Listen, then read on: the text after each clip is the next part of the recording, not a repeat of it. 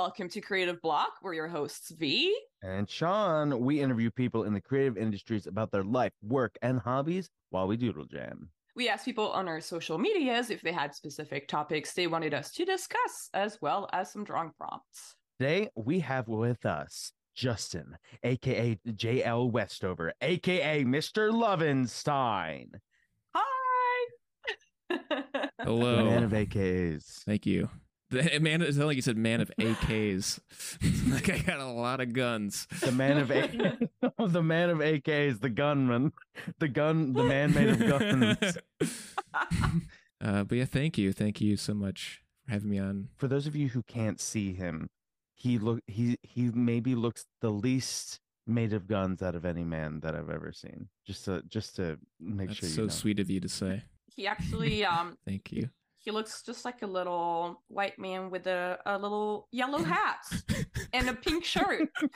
Just close your eyes and imagine the picture that V I'm is picturing painting. like if like there was a manhunt and the cops are talking over to each other like, all right, suspect is a little white man with a yellow Doesn't hat. look like he's made of Hangs guns. out with. I was trying to describe your the way you draw yourself in your. I'm like the opposite of the man in yellow hat from Curious George. It's I'm a little guy, but then I have like a curious gorilla. It's actually a little frightening. I've seen your comics for like around the internet for a while, and they're absolutely amazing. I think it's just so crazy how you always come up with. I don't know. They're always good. Is the thing is like you're like consistently putting out comics that are hilarious and very wholesome Thank too. you. Oh yeah. When did you start making comics? Oh, it's always hard to like pin a time, but lifelong doodler. Mm-hmm. Definitely like one of my favorite pastimes. And as far as comics, like actually making like proper comics was in high school. So this would be like mid 2000s. And that was when I started reading like web comics. So like the big one was Cyanide and Happiness. I was seeing that like on MySpace, because they were kind of pioneers of getting around through social media. And, they're kind of stick figure-y, but not quite. And I was just inspired by a story that Chris Wilson was talking about in an interview where he said that like one day he was just sick, home from school in high school. And he's like, well, I always wanted to start a comic series. So today's the day. And he drew like 20, 30 comics. And that ended up becoming Cyanide and Happiness. And I was like, and then I had the exact same moment where I was home from school sick. And I was like, all right, this is my Chris Wilson moment. I'm going to follow. Were you faking sick, or were you? Really I was probably sick? faking sick back then. Did you fake sick? Did you fake sick to have a comic moment? Yeah, like artificially trigger my comic moment. Yeah. You're like step one, be sick. You have to be sick, or you'll never start a comic series. You do hear that a lot in like biographies of like famous people. Like they were really sickly as a child, and, they were home all the time, and that's when they would think about creative things, and that's what led to them getting to where they got. But so I drew all those comics, and the rush was to share them to my friends at school and get a laugh out of them. And I called it Left and Right, and there was a guy on the left and there was a guy on the right. Nice. Yeah, really basic, but that's what you get what you see. Yeah. Exactly what you imagine. I deliver. And so throughout high school, I was drawing those. And then I kind of got sidelined because I graduated and I didn't really know what to do. And even then, I was like, I know that there's no money in art. And I should do something that makes money. And I don't know, I kind of like business and economics. So I went to my tech school to study marketing and kind of stopped doing art for a while. But at some point towards the end of that, I was getting really bored with, unsurprisingly, I was getting bored with marketing and macro and microeconomics. You were getting bored of that? Yeah, as thrilling as that sounds. the Peter principle and the Thomas I curve. don't even know what that is. That's fascinating. Let me get into it. Y'all heard about this supply and demand shit? Crash course. So when you have a guy named Peter, you know a guy named Peter is going to do this kind of crazy stuff. Yeah, and he's principled. So like I started doodling on the back of my homework, and that is where Mr. Lovenstein began, because I was like taking a new approach. Instead of like the stick figure guys, I was like, what if I actually like tried to draw? And they had like hands and like different camera angles and stuff like that. Literally, like on the back of like one of my assignments, I drew what became the very first Mr. Lovenstein. But the next hurdle was like, well, how do I get this on the internet? That's what I wanted to do, was make my own webcomic. And I didn't have like a scanner or way of like transferring like physical media. So I was like, oh, I'm gonna have to learn how to use a graphics tablet. So I bought like the cheapest, crappiest tablet from a company that no longer exists called Manhattan. Still have it. It was so tiny. It was so jank. Do you mean like the drawing surface was like 4" by 4" or something? Yeah, like that it was small? so itty bitty. I was like drawing on like a postage stamp, Wow. I got a 1" by 1" graphic tablet. It's smaller than a trackpad. Yeah, I could just do these like little. I was like doing stippling. Yeah. So I learned that, and like at the same time I was like I kind of want to dabble in animation too. I don't know, like I had this like need to just get back into art and be creative again, and I was like going in all these directions. So I got comfortable with Adobe Animate, or at the time Adobe Flash, and I got stuck with it, and I was like, okay, well, this is what I'm gonna draw my comics into. And I just happened to have a friend who built websites for funsies. It was so lucky. Oh, wow. Had this tech friend. That's rare. Yeah, and like we had done like projects before where I tried creative writing for a while, and we made some websites doing that, and that went nowhere. That's stuff I look back on and truly cringe. Creativewriting.com. Well, when you say creative writing, like .biz. was it like, what is it, kind of more like, I don't know, jokes? I was trying to make like funny articles. Okay. Like the Onion type of things. Yeah, like something awful, or just joke websites. Just not fanfic is what I'm. No. I'd be like, it was like top 10 reasons why. Were you writing Zelda fanfics, or? Yeah. I did write this erotica of Dexter's Laboratory that I'm really proud of. No, it was nothing like that. I want to read. Hook me up after the show. But so he made a website for me so I could put my comics on there, and that was super important back then, because this was 2010, and this was like right when social media was really taking off, but like you still had to have a website to put your stuff on, and that's like where all like all the big shots in the webcomic world, they had a website. So I was just so happy to be able to like start uploading my comics on there. So like in like September 2010, I had decided I was gonna go study art. I'd gotten my marketing degree, so I was like, okay, well, I did the business thing. Now, before I'm 50 years old and regret my decisions in my youth, I'm going to pursue art. So I went to uni to get a bachelor's of art, of fine art, 2D design. Oh, fine arts. Where was that? This was in central Wisconsin. So I studied at the fine institution of University of Wisconsin, Stevens Point, which is known for forestry and like rural urban management, like a lot of like outdoorsy stuff, but they just happen to have like an okay art program, and I lived close to it, so I was like, okay, nice. And so I started studying art, and simultaneously started doing Mr. Lovenstein. Oh, nice. And I set a goal for myself, because up until that point I was just so bad at hobbies. Like I would pick something up, do it for a little while, drop it, move on to the next thing. For this, I was like, okay, I want to stick to this. So every Monday, every Wednesday, every Friday, I need to have a new comic. Hell or high water, you need to put something online. And I stuck to that. So for 4 years, I did that as a hobby. And I mean, I would, it'd be like 2 a.m. on a Wednesday, and I'm like, I gotta have something.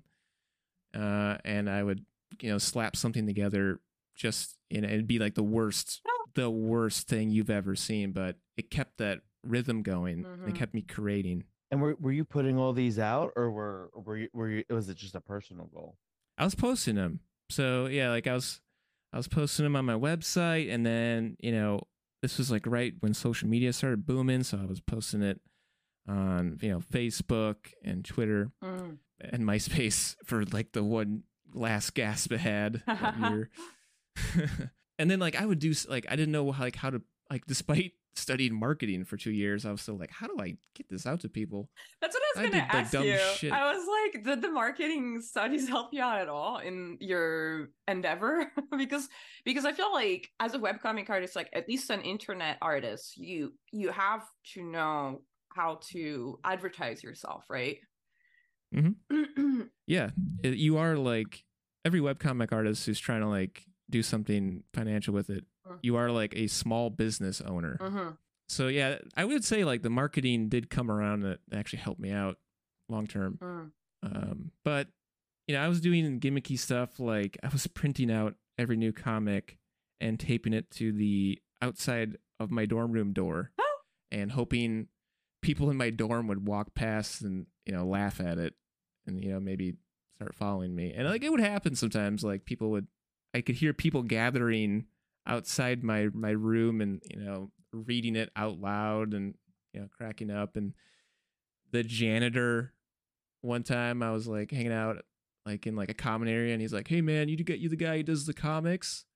Good stuff, keep it up. I love it. I love seeing your new comics." That's so I was like, cool. "All right, well, if just for the janitor." He started solving math equations on your comic. Yeah. They get he gets discovered, and they're like, "He did it! He's a genius. We gotta hire him." And like they like run off with your comic.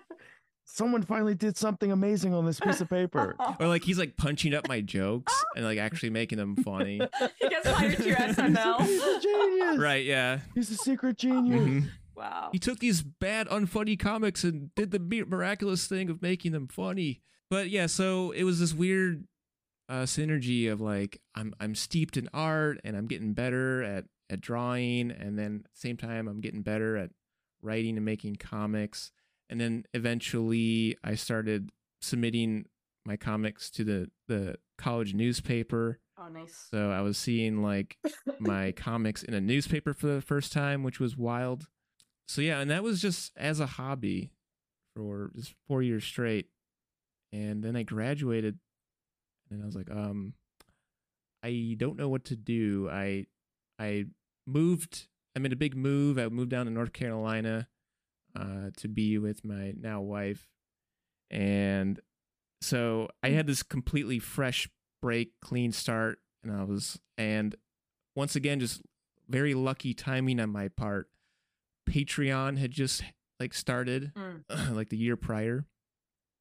And, like things like Kickstarter were becoming more commonplace. And there's all these like avenues you could pursue to get like actually money out of making comics. So I was like, all right, I built up this big library. I kind of figured out how to make comics. Okay, I have like a decently sized audience. Let's do it. Fuck it. I'll make this a full-time gig. And never looked back. Nice. So, yeah. So you kind of like when you were considering it as a hobby, that was the phase where you were growing your audience. Did you have any goals, or were you just like, okay, this is a hobby, I'm not gonna like put pressure on myself, the only kind of quote unquote pressure I have is to put out 3 comics a week? I mean, there were like I was like pushing myself to get better and make funnier, better comics. I mean, I was mostly motivated by like one, like the very unhealthy addiction to online validation and watching those numbers go up. Yes. Big number good. It's hard not to be addicted to it. Yeah. And, it's too easy because it's so easy to measure things. Like, I don't know how they did it back in the day, like for newspapers where like your feedback was what, like someone wrote you a letter that was like either like, I love the antics of Beetle Bailey, keep it up, cracking me But you up. could use But you know what's Jesus. funny though? I read in an interview of Bill Watterson that he said that now, like, I mean, I'm paraphrasing, but he said something along the lines of like, oh, it's he believes it's much harder now for comic artists because back in his days, it wasn't as competitive as it is now because it was just kind of like you Really, Bill Watterson says it? well, because of you submitted your portfolio and stuff, and once you're in the paper, you're making your comics, and yes, you have your editor giving you feedback and stuff. But now it's just because, like you said, it's like you're a small business and you're doing so many things, right? Like now you have to put out your merch yourself, you have to advertise yourself and all that. Whereas back in the day, it was just like, okay, you can just draw a comic a week and then you get your paycheck. I'm paraphrasing and I would have to find that again, but that's kind of I read That that. sounds like some survivorship bias or something. Like, I'm picturing Bill Watterson getting his first negative comment on Instagram and going, I quit. like yeah, he'd been insulated for all those years.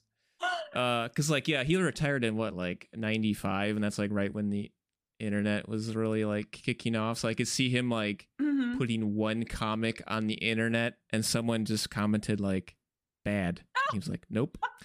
All right, everyone, I'm officially retiring. I can't do this anymore. I'm going to go off the grid. You can no longer speak to me.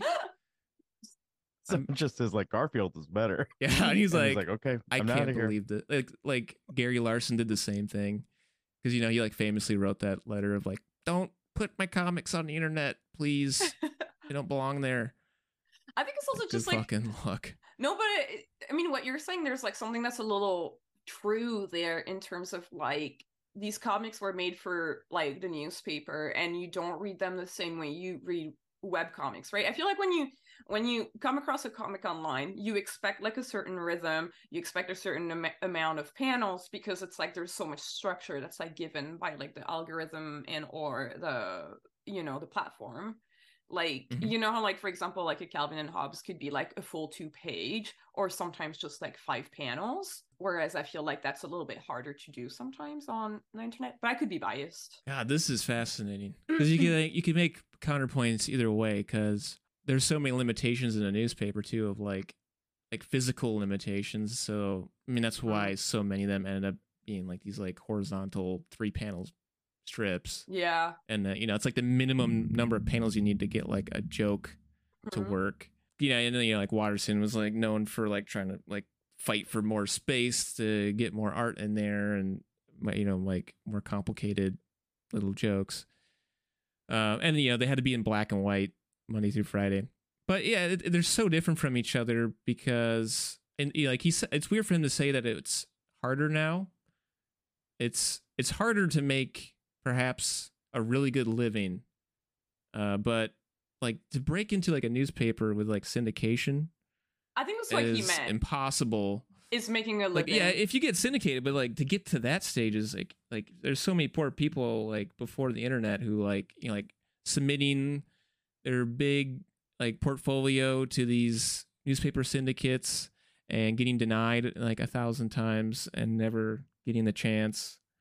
Or my dad tried to be a comic strip artist, and he used to try to submit to newspapers, and he never got. I feel like I need to find like that your dad quote. could have been. He used to tell me stories legend. about his dream that never came true. Bastards. And he used to show me his like on paper comics, like this big that like look at this, and then look at this. I think he always regretted not being a comic strip artist. Yeah, and like if in a different time, like now, your dad could have at least put his comics online, and no one could stop him. He could make his own website. He could start posting on social media.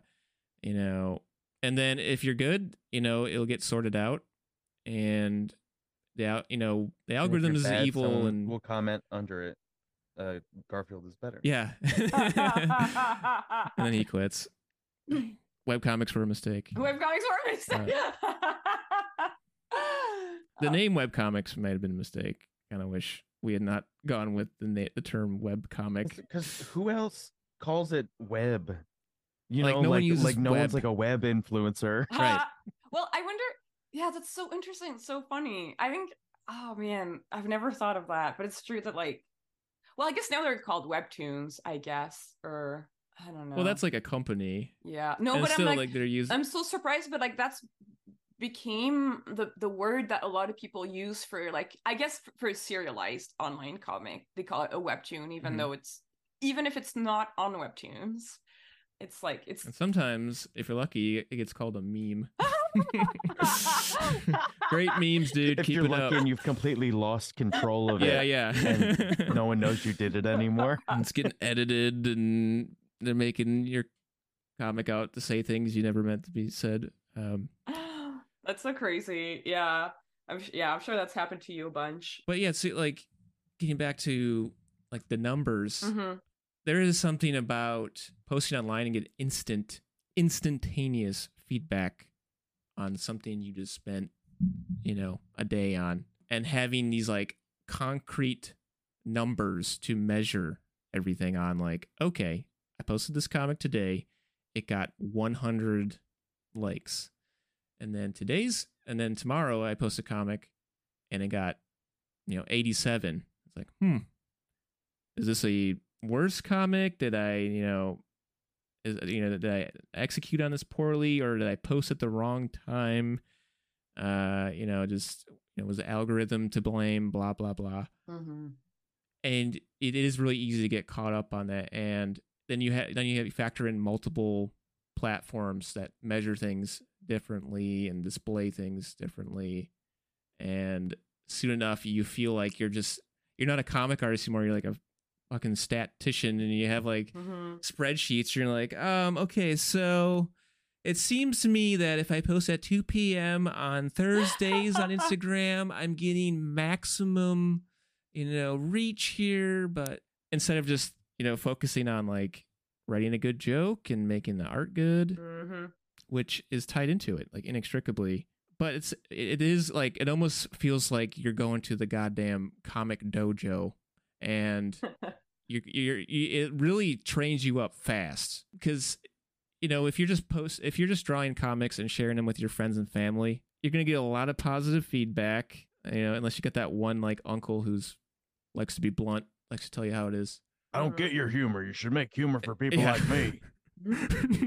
This isn't how you draw a dog. Yeah, really focused on the dog. Everything's got to be political. Everything with these comics nowadays. But online, people have no filter. They're going to give you the most honest feedback you're ever going to get.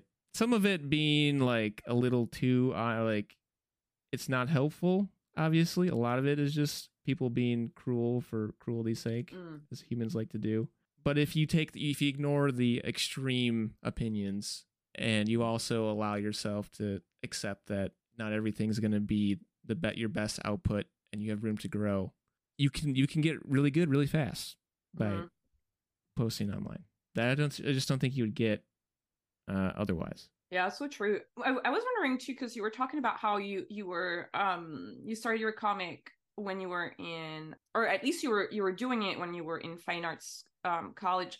How is fine arts for you? Like, because I feel like, I don't know, I feel like in my experience, fine arts are always kind of look at comics and animation like they're like lower kind of arts. Like, did you experience that at all, or was it just kind of like, did you kind of really keep it separate? And you're absolutely right. It is looked as like a lower form of art. I had one class in college that was like, I think it was called just graphic narration. They can't even call it comics. Yeah. They gotta jazz it up a bit. But it was all about comics. And that professor, he had just put that course together on like my last semester there, so it was very lucky on my part.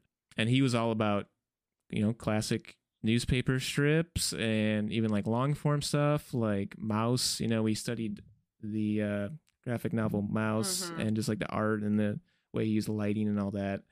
But we were also looking at like Little Nemo and Slumberland and Crazy Cat, like the really old newspaper strips. And he was trying to like impart like the art and the skill of comic strips. And it's like, yeah, if you look at like a Peanuts comic, a lot of it is just like two people standing in profile, talking to each other, but you can be really dynamic and you can have these crazy camera angles and extreme lighting and color and etc. But by and large, yeah, I was like, it was just like advanced drawing, painting. I actually learned how to paint in college. I wasn't much of a painter before then. And, that actually like bled into my comics, because then I was like studying like color theory and learning the names of colors and how they interact with each other.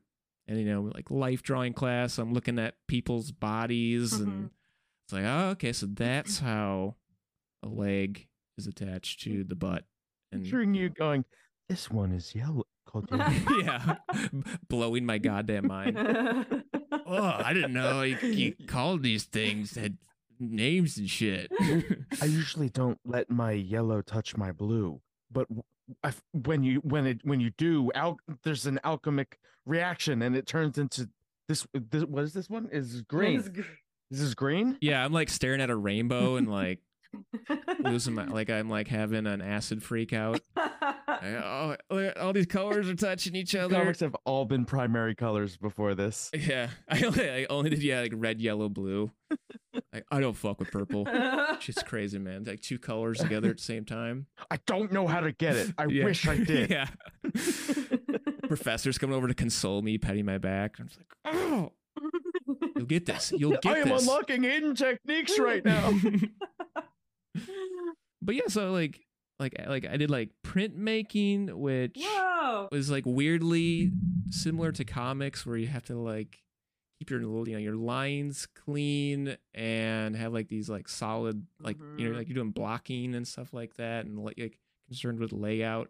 So they fed into each other, but by and large, no. Like I was there was, yes, absolutely my art classes where I'm doing the fine arts, and then I would go back to my dorm and be drawing my stupid comics with like butts and farts and dicks and stuff like that. Would you still call your comics stupid, or do you feel like you're calling it stupid because they were not as good back then? Like they are definitely worse. Like you're like, I'm just, I gotta go into my study, honey. I have to draw my stupid comics again. And that was today. It is like a way, like a self-deprecating thing to kind of protect yourself. They just call them stupid, but they also are stupid. But like I'm not trying to most of the time do like high art. I'm not trying to like express complicated ideas. I'm just like the art for me in my comics always was and still is like a vehicle to tell a joke.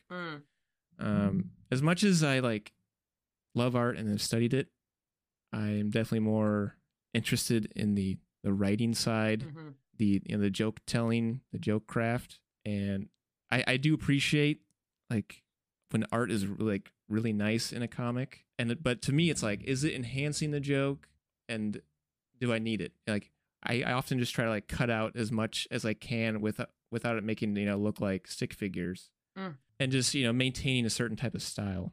So as far as like the art goes, over the years I've definitely geared more and more as like a service to the joke. I like that when before we started recording, we were talking about your dogs and how like they're like really beautiful dogs. Hot dogs for the rest of the episode. Oh yeah, we never addressed it. We gotta address the dog in the room.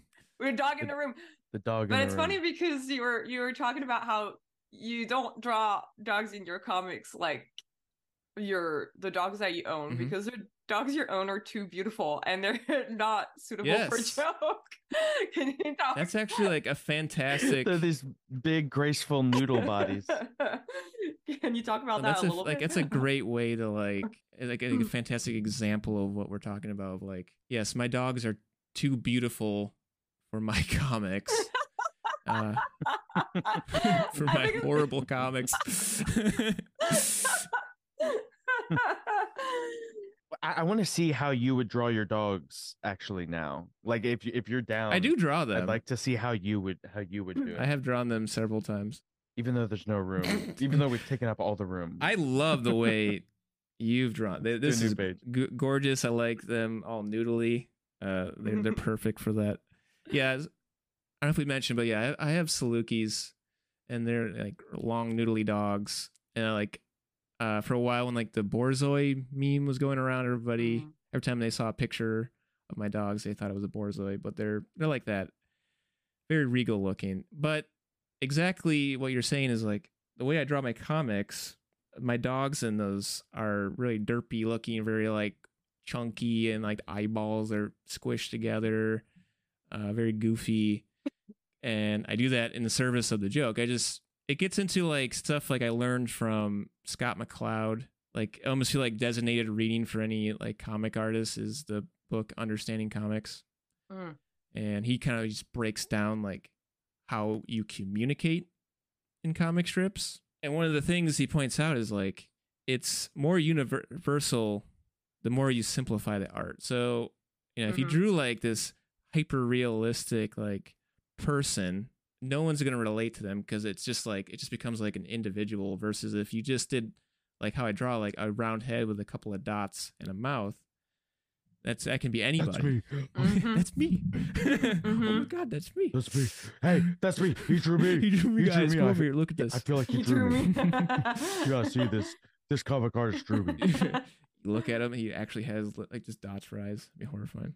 So, and I think that extends to like all aspects, including dogs. If I drew like this very realistic Saluki, people are like, that ain't my dog. My dog don't look like that. But it's to have this. I'm not going to share this. My dog doesn't look like that. I'm offended. I'm offended. What I should do is like every comic just do a different breed and just see which one's the most successful. Like just work down the list of like most popular breeds. Just like see which one's hitting. Yeah. He draws a lab, man. But so like my dogs are blobby, derpy little guys because I feel like that I'm capturing like the essence of a dog. It's kind of like if you ever like looked up like ancient Chinese art and like the way they would like depict a horse. They didn't care about like drawing the horse realistically. Their argument was like, you should paint a horse's essence, its spirit, its oeuvre. That's what you're trying to capture. Like that's the whole point of art. And so that's what I'm doing. So my question to you is why not surround yourself with things that would be in your comic? Like why'd you get noodle dogs over like a dog that would be in your comic? what reverse engineer your life? Why are you making it so hard art, for yourself? How come all of your friends aren't like very blobby round people that are very sweaty? Why do you have these like normal human people that you hang out with? Specifically, the dog thing is just that's my wife's thing. That's her passion in life. I got my comics, and she's got her dogs. She like takes them to dog shows. Like she's been to like Westminster and stuff like that. Wow. Yeah, which that's cool. Makes them sound even fancier. And it's funny because they are the dumbest, derpiest dogs. If the dogs ever became more famous than you, would you be jealous of them?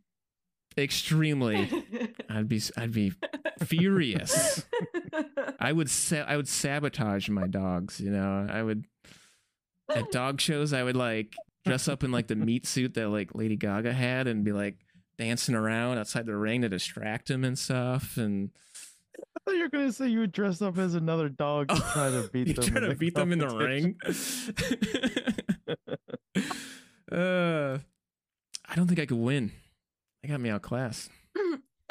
I love this dog jealousy. But I kind of wanted to talk. So we were talking a little bit about how you decided to go all in to your comics after you graduated from fine art school, and you already, so at that time you already had your website set up, you already had like Yep. your following kind of at a decent size enough that you were confident about starting that. What were the steps that you took to take your comics like seriously? Like what were the major changes between like, okay, this is a hobby, between now this is my job? Yeah, that's a huge leap and a very, very scary one. Yeah. That it's hard to recommend unless you have like a cushion, or you really, really believe in yourself. So I was lucky in that, like you said, I had the things kind of built up already. I wasn't starting from scratch. But also I had at the time, my girlfriend, now wife, she had a normal stable job that could kind of fill in the gaps in between. But like it was really tough and really tight for 2-3 years. Oh yeah. Of just like figuring out how do you actually make money. As fun as making the comics are, you do become small businessman. Small businessman. Yeah, you actually become shorter. Yeah. You have to start wearing suits. Yeah, it looked like penny bags. And we had a house that was like, we had to like finance through renting out a room through Airbnb. So like, while I'm drawing comics, I'm also a host for someone crashing at my place. Do you have any fun stories from that time, or? I have a million of those that could go on. I could go on. Let's pause here and tell at least one. Just one. Just one. Okay. Well, I mean, we'll see where we go after one, but we'll start with one. I'll say this one because it was kind of brief but kind of wild. I'm so scared. There was this older couple staying in the room, and they were from some country in Central America, and we didn't really speak that much when they got there the night of. But the next morning, we were hanging out in our living room, and they kept steering the conversation to religion. And if someone's dead set on that, it's really hard to like judo your way out of that conversation. Except like jumping out your window.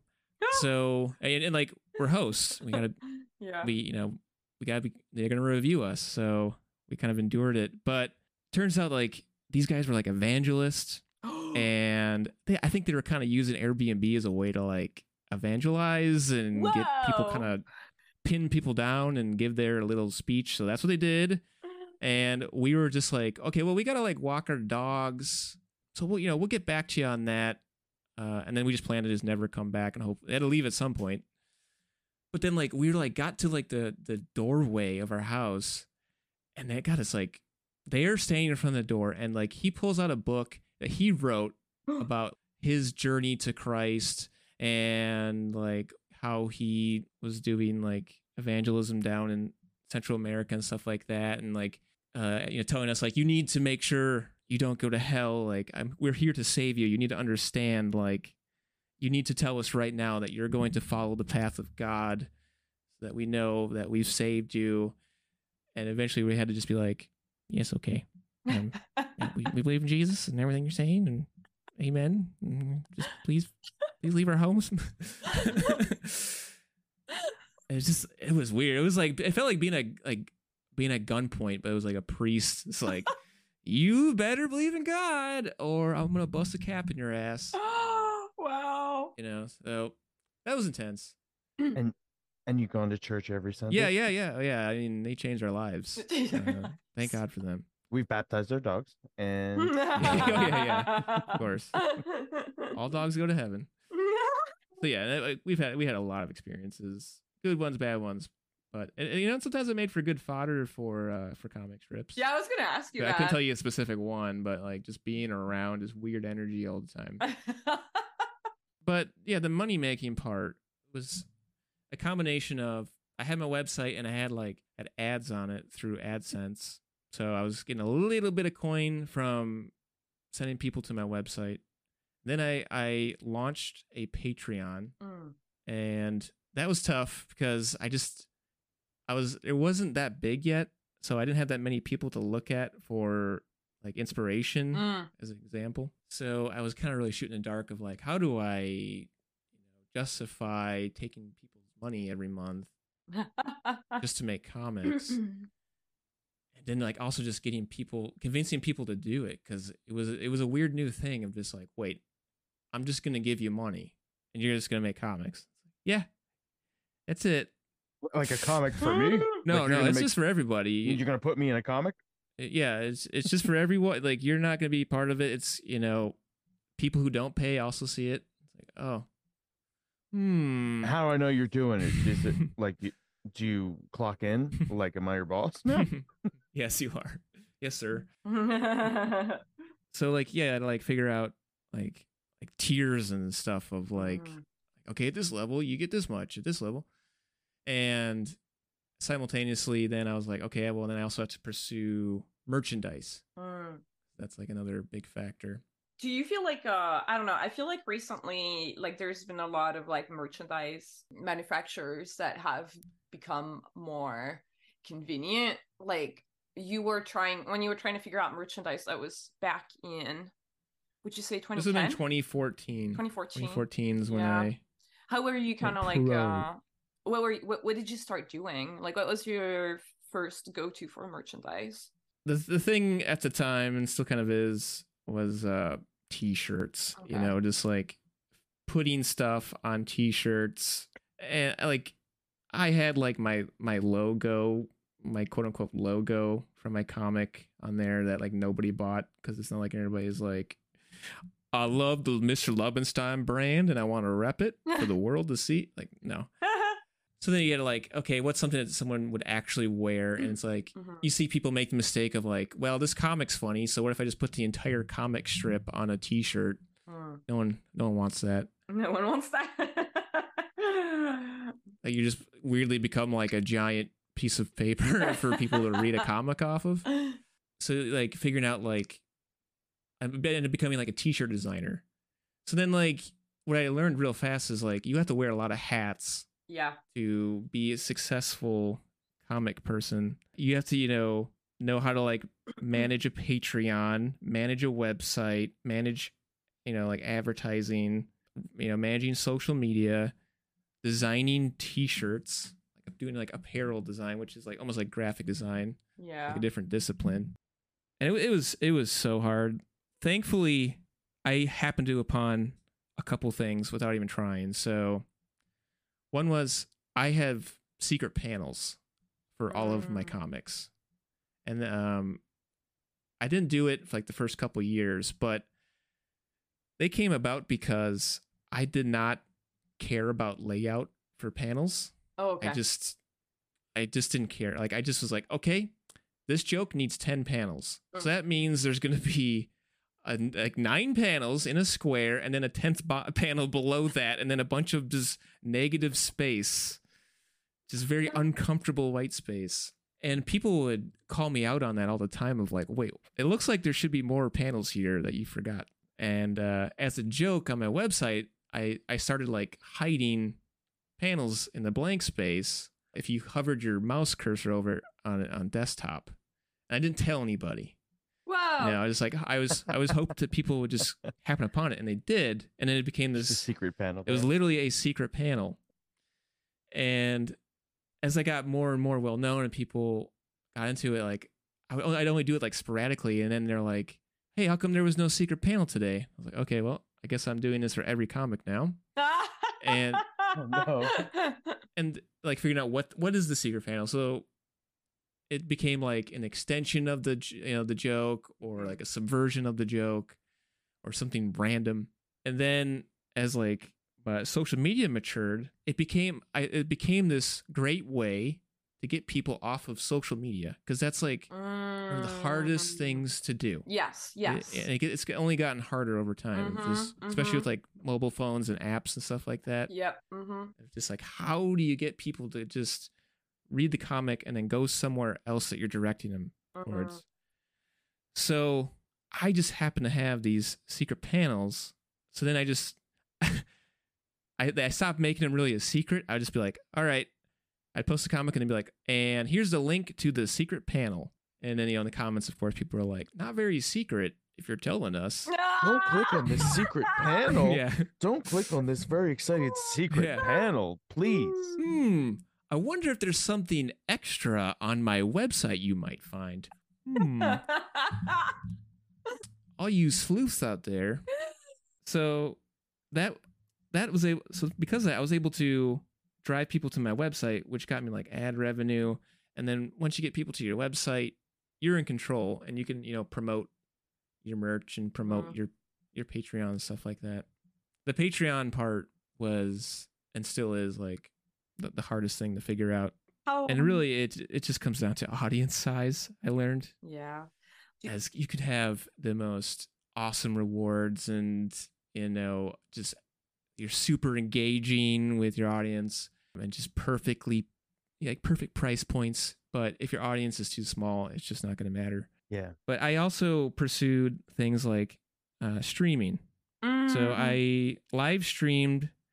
Since I started doing this full time, I've live streamed basically every single comic I've drawn. And I tried to make it exclusive to my patrons, which was also a challenge because like technology needed to catch up.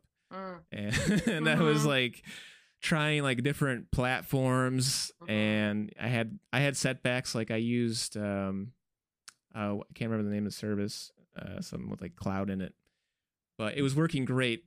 But I didn't realize there was like a limit, and once you went over that data limit, they started charging you like crazy. Oh, so, like, shit. Okay. A couple months in, I'm getting this bill for like $300. Like, what? No. Oh, no. So, like, completely erasing the money I had made off of my Patreon. Ugh. Yeah.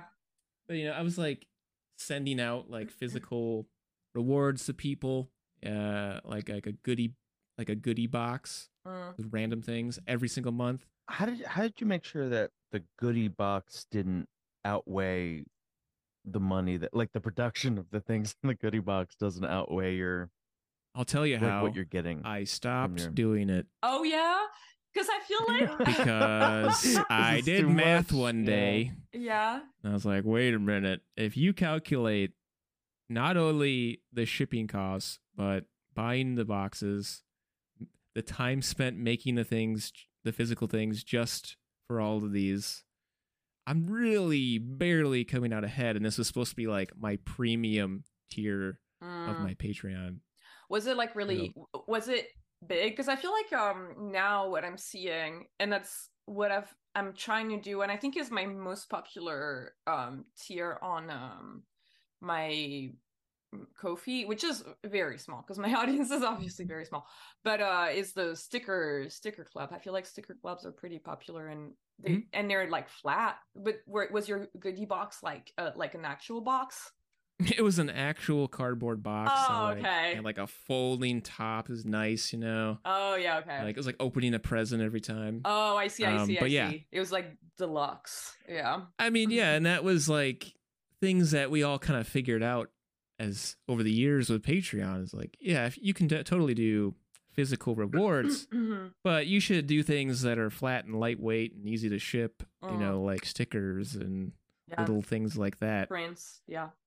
And that was, and then so when I realized how poorly I was going, I never went back. I stopped. I don't do physical rewards to this day. I'm just too scarred. Yeah. That makes a lot of sense, honestly. Yeah. It's a lot of work. Honestly, physical rewards are like a lot of work. Yeah. And then like with the merch, I started like getting kind of like decent at figuring out like what would make for a good shirt design.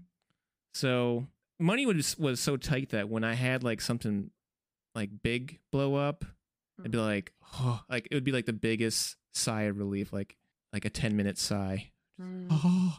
And like, so like one I had was, and this had nothing to do with my comic strips. I designed a ugly Christmas sweater And I had this idea of like, what if it said Hail Satan? But it was like all nice, and had like the, stitched in lettering and like little Christmas trees and random patterns. But then it just said Hail Satan. And then I made another one that said Thug Life with like a little heart in between. And that sold like hotcakes, and like just, and like just thousands of people buying these stupid sweaters. And that would like keep me going, for the next like 2-3 months. And then like I learned that a good merch for comics is prints.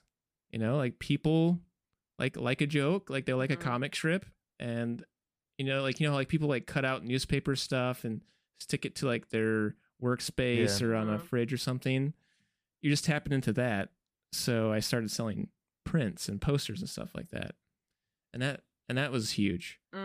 So how do you pick which ones that you make a print of? Is it just the ones that were the most popular, or just like ones that you like the most, or by and large just like the most popular ones? But then there's like ones that just work well as a print. Like for example, a couple of years ago, I had a comic that was like, it was good, but it wasn't like a super popular one, where like a guy is playing on his phone in like a bathroom stall, and another guy like pops his head underneath the stall door and is like, "Look at you on your phone. You should be living in the moment," and scolding him for like playing on his phone while taking a shit. And it occurred to me, like, if I spin this as something to put in your bathroom, I feel like I could sell a lot. And then it became like one of my best-selling prints still to this day. Wow. Just by being like, it's good for the bathroom. And everybody's like, yeah, it would be good for the bathroom. That'd be funny. I want that in front of my toilet. Yeah, I want to poop in front of that. I want my airborne poop particles to touch that. Yeah. On my wall. I want to make my guests feel bad when they're in my bathroom playing on their phone. Don't look at my phone. Don't look at your phone. I'll know. Wait, what? I'll know. And that makes a lot of sense, though. Like, kind of like thinking about your art as something for the house. Yeah.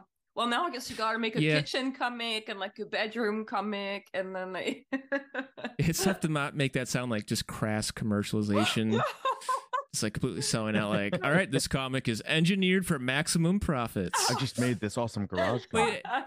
It's more like looking back at things you've made and then like figuring out like, how could I use it, or like just taking a panel, like some art from a panel in isolation, like that would make for a good shirt or a printer, yada yada. Yeah.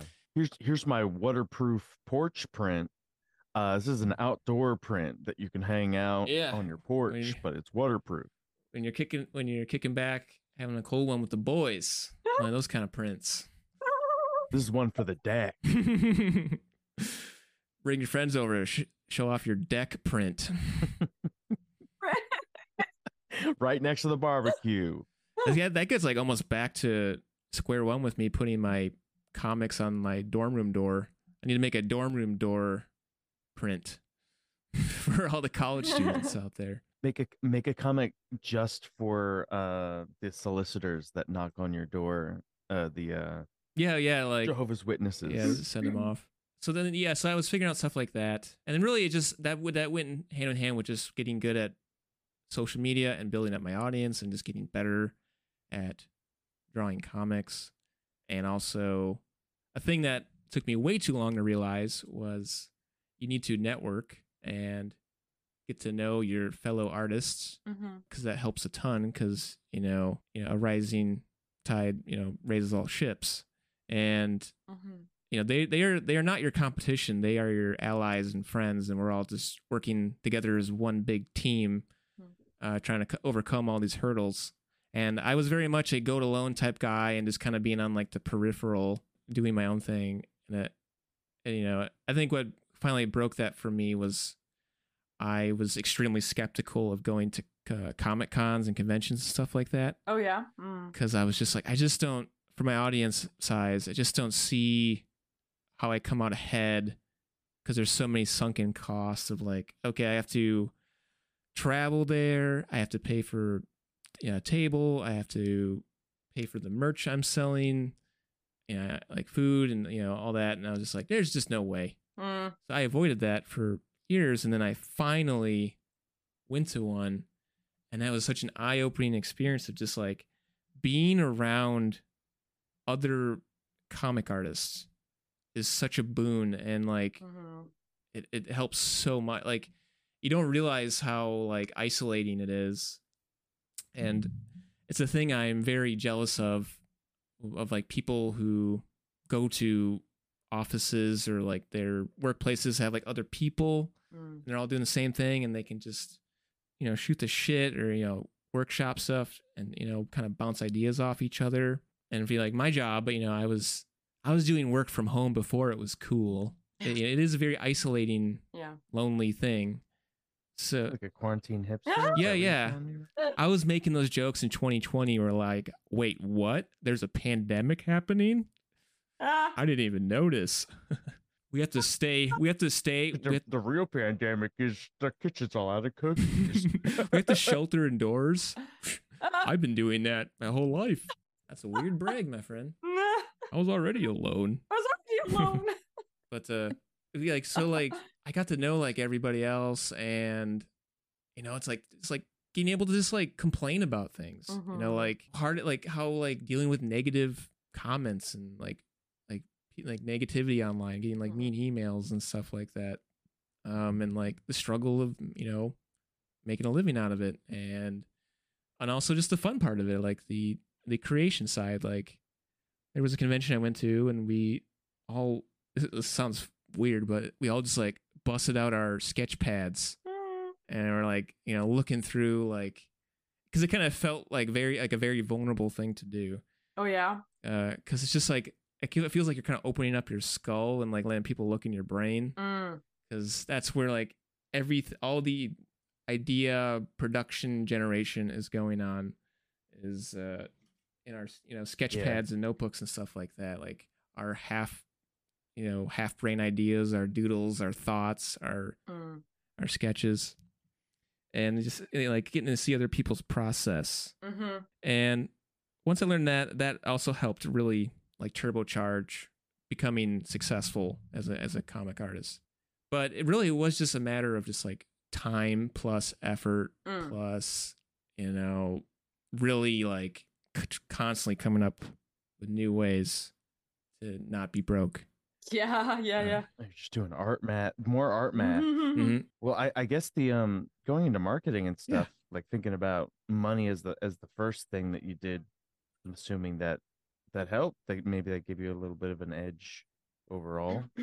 The marketing? Do you feel like thinking about the money and marketing and like stuff like that, like doing that first has like in talking to other artists, like have you noticed that has given you any sort of advantage? Yes. And I think most artists don't really think about the business side too much. Yeah. And I totally understand why. And that's like the absolute worst part of it. But I was always a business minded dude because of, the route I took in life. So oftentimes, I see it a lot where I see like up and coming artists, and they're just like not doing the things that will help them actually make a career out of it, like monetarily. Like they're doing all the right things as far as awesome comics, great ideas, very compelling. They're getting online, they're getting better, they're networking and all that stuff. But like the business side, they're not thinking about like all the different ways they could generate revenue. Like the stuff that just sounds like so like antithetical to art, that you don't want to talk about. But it's there. Like if you want to do it as a living, it's really true. Not everybody needs to. I was because even in animation, like when there's people who want to like kind of eventually go indie. I was talking to a buddy of mine recently, and we were just kind of talking about that, how for most artists it's kind of like, oh, I don't want to think about business. I don't want to think about money. Like this isn't, like I'm just doing art, and like almost there's a little bit of that idea like, oh no, money's dirty and it's gonna like Yeah, it's gonna stay. corrupt Money the cheapens the process. art. Yeah, and it's like, well, yeah, but you also I don't know, gotta make a living. Want to survive. Yeah, Yeah. We must live in this Yeah. harsh Yeah. capitalist. You don't want to fall into Regime. the Peter fallacy or whatever. Peter Phallus. Yeah, you don't want that Peter principle coming down on you. You don't want. You want the. There's you no don't want getting the out. Peter Piper I still principle. don't even Once know Peter what is it principal is. in you. Peter. Okay, I have to look it up. And It's been a while since I've even thought about it. It's one of my things I obviously pull out of my pocket as like a businessy term thing. I think about it once a day, and I don't even know what it is. You know what I don't know mean? if it's So, like the thing of like that's how important there it is a phenomenon where people get promoted to higher and higher ranks in business to they reach a level of incompetence because they don't know what they're doing ananymore. yes, 'Cause I just Is looked. that what it is? Yeah, I just looked it up because it Okay, was that's driving me stuck in crazy. the old noodle. Yes. I earned my associate's diploma. I love that you brought this on the podcast, and then it was a quiz to yourself. Yeah, I put myself on the spot. Yeah. and that's Very dangerous. That's how he But you achieves won. personal You won. excellence and maintains it. You know. Yeah. This is all a ruse, and I do this all the time. I bring it up, pretend like I might not know it, and I prove I do know it, and then everybody's like, "Wow." Well, what a good Okay. memory. Honestly, very impressive. Just don't ask about any other business terminology. Yeah. Okay, let's talk opportunity costs. Opportunity cost. So would you say how long would you say it took you for you to feel like kind of comfortable? Like comfortable as in like you didn't feel like you were surviving anymore with your career? Good question. Like not surviving, like I your get what life you is mean. over, or not surviving. Like you're not in survival mode anymore, I guess is the question. Yeah. You're Okay. Yeah, I'm not like leaping from that next thing that's gonna pay. How long did it take you until you were dead? What made you feel like Yeah, it was the end of your life? Yeah, you stopped scavenging in the woods for worms and acorns and shit. And just lay That down. never stopped. Actually, I love that. I learned to love it. You can't go back. I just make Every weekend I go primal. Well, if you reach to the top of the food chain because of the Peter fallacy, Yeah. you're going to become But then incompetent. if I become the apex predator, So you got to just keep foraging. that's dangerous. Oh my gosh. Yeah, so I became small businessman in 2014, and I wouldn't say I was like, this is my like a normal career that like makes like a normal amount of money until like about 2018. Okay. So like 4 years. damn near 4 years. Like it was getting bit by bit better every year with some setbacks and stuff like that. But I think it was just a culmination of everything that I had been pursuing up to that point. Because there are other artists out there. I feel like I was a slow grower. I know I'm not like the best of the best out there for sure, and it took me a while to like learn the medium, and I'm still learning. Like every new comic, I'm learning something. But there's other people who just like it seems like they come out of nowhere and they're just like instant success, and that's great. But that was not me. What would you attribute that what would you attribute like going over that line and being and you're coming out on the other side being like I'm a businessman like I can support myself, like what would you attribute that to? Is that like audience reaching a certain size of sustainability? Is that you just having like a certain method down so that you have a rhythm and you release a certain amount of prints? Like what do you think caused that like go from scavenging to not scavenging? Yeah, and I think that's like the $1 million question that anybody trying to make a living is like wondering the tipping point. I mean, so like 2018 was when what you just said, like everything was kind of like converging of like my audience was hitting critical mass, like I was starting to get like I was averaging like 1 million views on my website every month. Oh, that's great. Because I was going to ask you that. Like, I was wondering if your website was still getting traffic, because I feel like that's something that I hear from a lot of comic artists where it's like, you got to have a website. But then I'm like, but do people really go on the websites? But it sounds like they do, like from what you're saying, like. Well, yeah, and that. Well, you have a technique, right? Secret panel. The secret panel. That was my secret weapon. Yeah, truly. It's your website. It's not Tapas. So that's yeah. I should get to that next, because that's like the next step that really solidified things. So I picked 2018 because that was like on my own. Everything's doing just well enough that I wasn't embarrassed by the amount of money I was pulling in each month. I was paying my bills with money left over. And it really was, like what Sean said, a convergence of just like audience size, traffic to my website, having just enough good merch that people were buying, building up my Patreon to like much more stable levels and figuring that out more. I learned to, like, with my Patreon, to just go for more people paying less, because then the swings weren't so crazy and I wasn't like dependent on, like, if one person was like, all right, I'm done with this guy, it wasn't like, oh God, what? Yeah, that's my one guy I asked. Yeah, my guy at the 5,000 tier. What if I add a second goodie box? Yeah, will you stay? What if I have 2 goodie boxes a month? I'm on my knees. Yeah, so that was more stable. And like I had been pursuing like odd jobs as well. Like I was doing shit for like networks, like stuff for like Showtime and Illumination and like just whatever. Wait, what were you doing for them? Scraps of like usually it ended up becoming like promotional marketing things.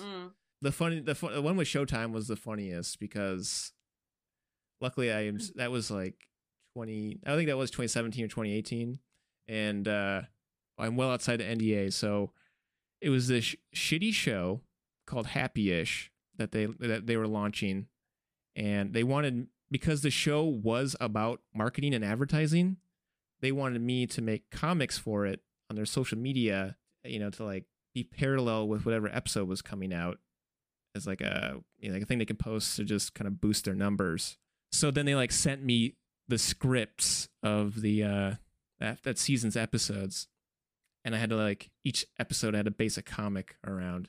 And I remember reading the script and being like, ooh, I've never read a script for a show before, but this seems bad. This is not funny. This is like not my type of humor. But maybe it'll be better when it comes out. Like, I'm just seeing the script, like a lot happens from now until then. So they like commissioned me to do like 6 comics, and I made them all, and they paid me like ahead of time. Thank God. And then the show got released, and they ran into some problems that I don't know how they did not see coming immediately. Like, one, the show was just bad. It was actually worse watching it than it was the script. You can go look it up. It's Happy-ish at Showtime. Just like there was like parts of, like, I was watching with my wife, and we were just like kind of cringing through parts of it. I was like, yeah, this is what I worked on. And then the other big problem was, like, we've all been there. This all happened to us, though. I feel like we've worked on shows that were like, well, that was money. That was just a job. That was just a job, yeah. But like the other thing was, like, the whole show was like making fun of like marketing and advertising and brands and stuff like that. So then, like, brands did not want to sponsor it. They didn't want to have their ads running while they're making fun of, like Nike and making fun of Dasani and stuff like that. So they kind of shot themselves in the foot, like, revenue wise. So like they had a bad show that nobody wanted to sponsor. So they ended up like canceling it like immediately. And they didn't even like they only used like 2 of my comics. But you got paid. But I got paid. But so like all that stuff was like working together to give me like a stable living. But the next year, 2019, Tapas is what really changed the game for me. They were hosting a bunch of us at a Comic-Con in Rhode Island. And like even like one of my friends was organizing it, and he was just trying to recruit as many comic artists as possible. And then like they were like paying for our tables and shit. It was great. And it was like even like people like me who had really no association with Tapas. I had my comics on there because they like hit me up like back in 2014, are like, hey, we have this new platform and we do ad revenue sharing, and you know it's great, and you can host your comics on there. I was like, cool. So I would just like dump my comics on there, and I would get like a trickle of money coming in from that. But I got to talk to the people at Tapas at this con, and they were recruiting people for like this creator program. And the difference was, for this, they paid you like a base amount every month just to be exclusively on their platform. And luckily, once again, that secret panel, this paying dividends on top of dividends, they were like, we love that you do this secret panel thing. We're just going to pay to have your secret panels exclusive to Tapas. Ooh. And I was like, yeah, that makes sense. That's the only reason why people are going to go there. So that is what went like, so I had everything going like stable on my own. And then on top of that, I had Tapas come in and start giving me like, basically you could call a salary. Like I'm a contracted worker, but you know, like, like I was guaranteed this set amount. And you know, there's like metrics and stuff that I won't get into, of like, you know, hit this number, please. But that is something that only came about because of everything I had been doing for like those 9 years of building up a comic series, building up my audience. And unfortunately, that consistency. The consistency. But unfortunately, like a lot of these big companies, they are, as much as you're focused on the numbers, they are even way there. That's all they're focusing on is the numbers. So when they see some artist who's got this big, beautiful follower count on Instagram or something, you know, they're seeing dollar signs, even though that may turn out to not be the case. Like maybe you're doing that for a hobby, or you know, like your audience is like a lot of young people that don't have money to spend, or et cetera, et cetera. But that is sadly, you do need those big ass numbers. You gotta be shaking your big ass number around for them to see, and they come a knocking. And since then, I just like opportunities have come to me, which is insane. Like I felt for so long I was like screaming out into the universe, like, you know, look at my stuff, pay me to do things. And then finally these companies were coming to me and being like, yeah, we like what you're doing. We want to work with you. We respect you. And, you know, and then I was able to like, you know, get into book publishing and stuff like that. So what's so crazy is that like you had to, it sounds like it was like a really long time that you were putting out content, and like really had to have faith in it. What kept you going? Because like that can be really difficult, right? It's like, you know, like you're doing this, you're not making a lot of money, you're getting likes and stuff, but you're kind of like, how did you kind of overcome the doubt? Just what's your pep talk that you give yourself, you know? Everybody stand up. Stretch it out. I don't know what you're stretching out, but stretch it out. One hop this time. Me. Yeah. Just hop this time. Cha-cha real smooth. Slide to the left. Yeah. You know, that's a big question, because it's like I had so many low points, like serious low points, and it was just a lot of pushing through the pain of like doubt. And the doubt was just like, not only like, you know, am I good at making comics, you know, like the whole like creative side, but then like every month, every year I'm dumping into this is a year that I wasn't pursuing a different career. And you know, I'm not putting money into my savings. I'm not putting money into my retirement, you know, all the, you know, the American dream bullshit. And I hit those crossroads like all the time. And like, and then you'd be riding high for a couple months, and then it would come crashing down, and you're like back to reality. Oh, there goes gravity. And I think that's what really separates. I don't want to sound like I'm bragging, but that like separates the people who like burn out and the people who make it a career. Not just like a living, but a career, is surviving those moments. Yeah. And I had a lot of luck. Like it's easy to say like, well, if you just push through and believe in yourself. I could have easily like had one too many bad months, and that's curtains, you know, because there's too many harsh realities of life, of like things you need to pay for, and you know, like, and if you know, if you have like a partner, you know how like it's even worse because you know they're carrying you through those like low points, but like how long can you like allow them to carry you? So, for me, it was just I did believe in myself, as corny as that sounds. As you know, as like anime as that sounds, no, but I think believed like, in the power of friendship. No, but for real, no, you're like that's true because you like that's the like 101, right? You have to start with believing in yourself because if you don't, like, then you're not going to go anywhere, right? It's like the very doubt will. first... Who else is going to if it's not you? It's like, you're your best step. cheerleader. Yeah. And doubt is just a poison that will just infect you, and all it does is self-fulfill. If you're like, you're not good at this, well then yeah, you're gonna make bad things to prove yourself right. And if you can push past those thoughts, and you know, then you also have your haters. Shout out to the haters. Shout out. Who want you to fail. I got plenty of my own who are like cheer every time I fail, and you know what? Let that motivate you. Do you have any funny hater stories? Just like people that took time to like, do people write you like letters?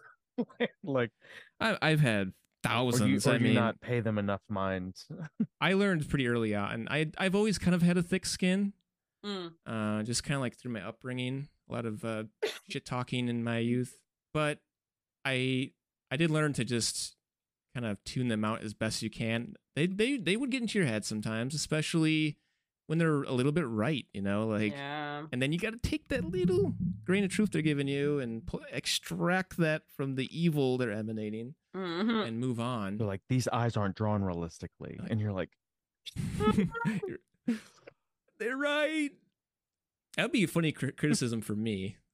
Like, they look at my comic and they're like, these eyes are not realistic. It's like, well, yeah. It's like, but you didn't realize until just this moment. Like it's like their comment made you realize that they're not realistic. Yeah, like you can also let that fuel you, and you shouldn't be like feeding off of it, but you can you know, prove the haters wrong, as they say.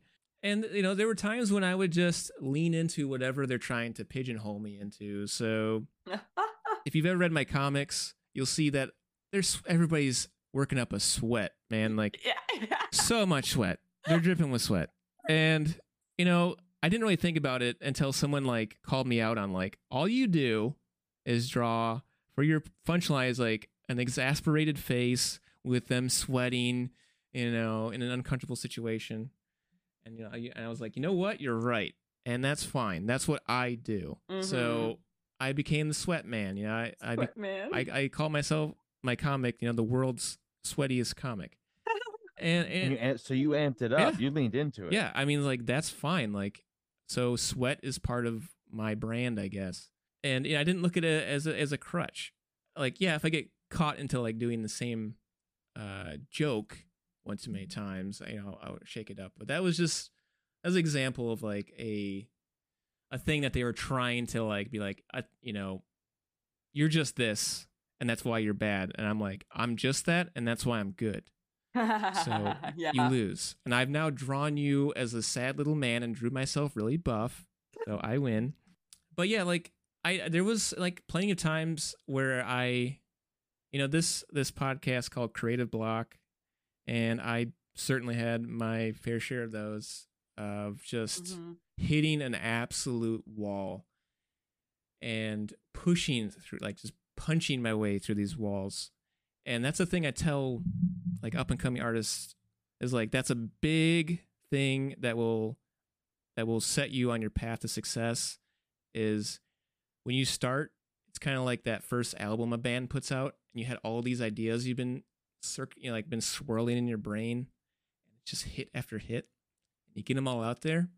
All right, and then you've expended your tank of ideas, and now you got to start pulling from nowhere again. And I feel like, you know, like that sophomoric slump that like most creative people hit. And then you learn that it's not a sophomoric slump. It's just slumps. There's just if you look off into the horizon, it's just a series of slumps that you're going to be hitting over and over again.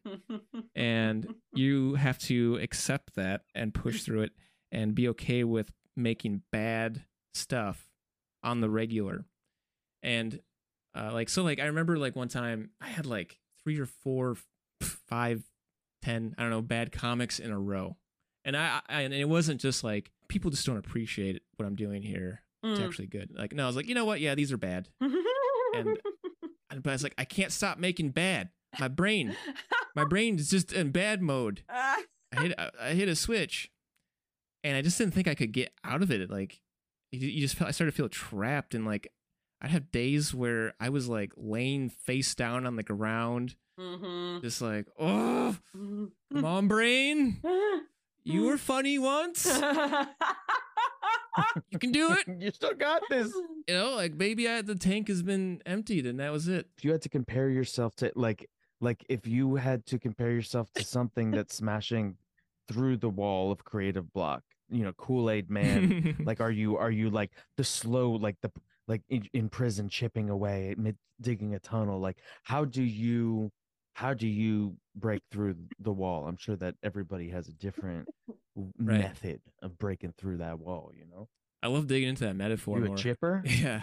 You a chipper, you a smasher, you a digger.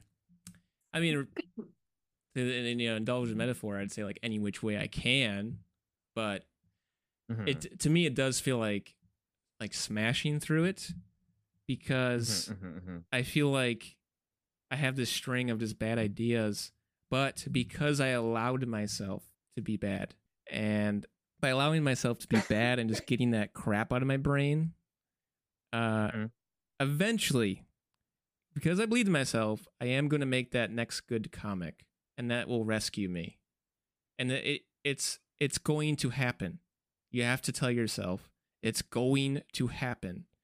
And what helps is you just keep doing art anyway, yes, and allow yourself to be bad for a little bit and just keep going. Yeah, and not like, not letting yourself be like, it's over. Your best days are behind you. You were funnier when you were younger.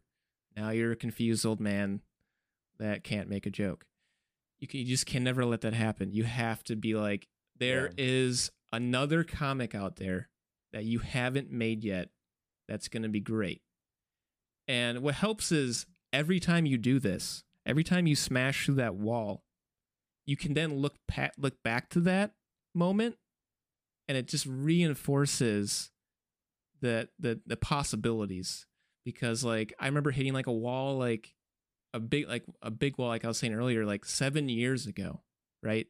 I felt like I couldn't do another funny comic 7 years ago, and like I think about everything you have made since then that would not have been made if you just, threw in the towel.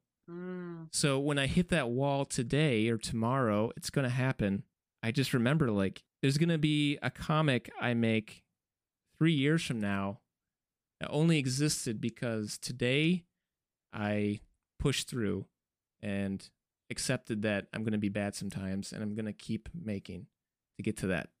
So that is really what has kept me going, is just the momentum of overcoming it over and over and over again. And it's still going to get me down. It's not like I'm immune to it. If I, after this podcast have like 4 bad comics in a row, that's going to get me down, but it's never going to stop me.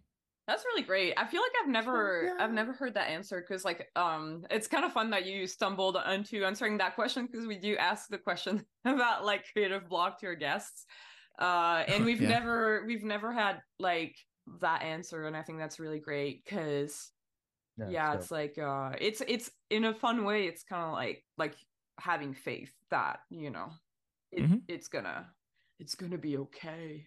And it really is to go back to those simple as that. Missionaries that saved you. You had faith, and it wasn't for them. My faith in myself and God. When they baptized you in your saint, you knew that you were gonna get through anything. But and to get more like specific, I mean, there are like little strategies that I like. Like let's say my writing is getting stagnant and I just don't like the direction I'm going in, there's a couple things I'll do. Like one is I'll just focus on the art and I'll be like, all right, let's spice up the art then. Let's have fun with the art. Let's doodle, let's sketch, let's change it up. You know, I haven't really changed my style in a while. And then sometimes that I'll just draw a face weird. A weird expression. I'm like, okay, something's here now. And then like a joke can be, extrapolated from that. Another thing I do is I write down everything. So every stupid thought that crosses my mind, I'm always in the back of my mind, for better or for worse, thinking about comics, thinking about jokes. It's kind of like a lens I see the world through.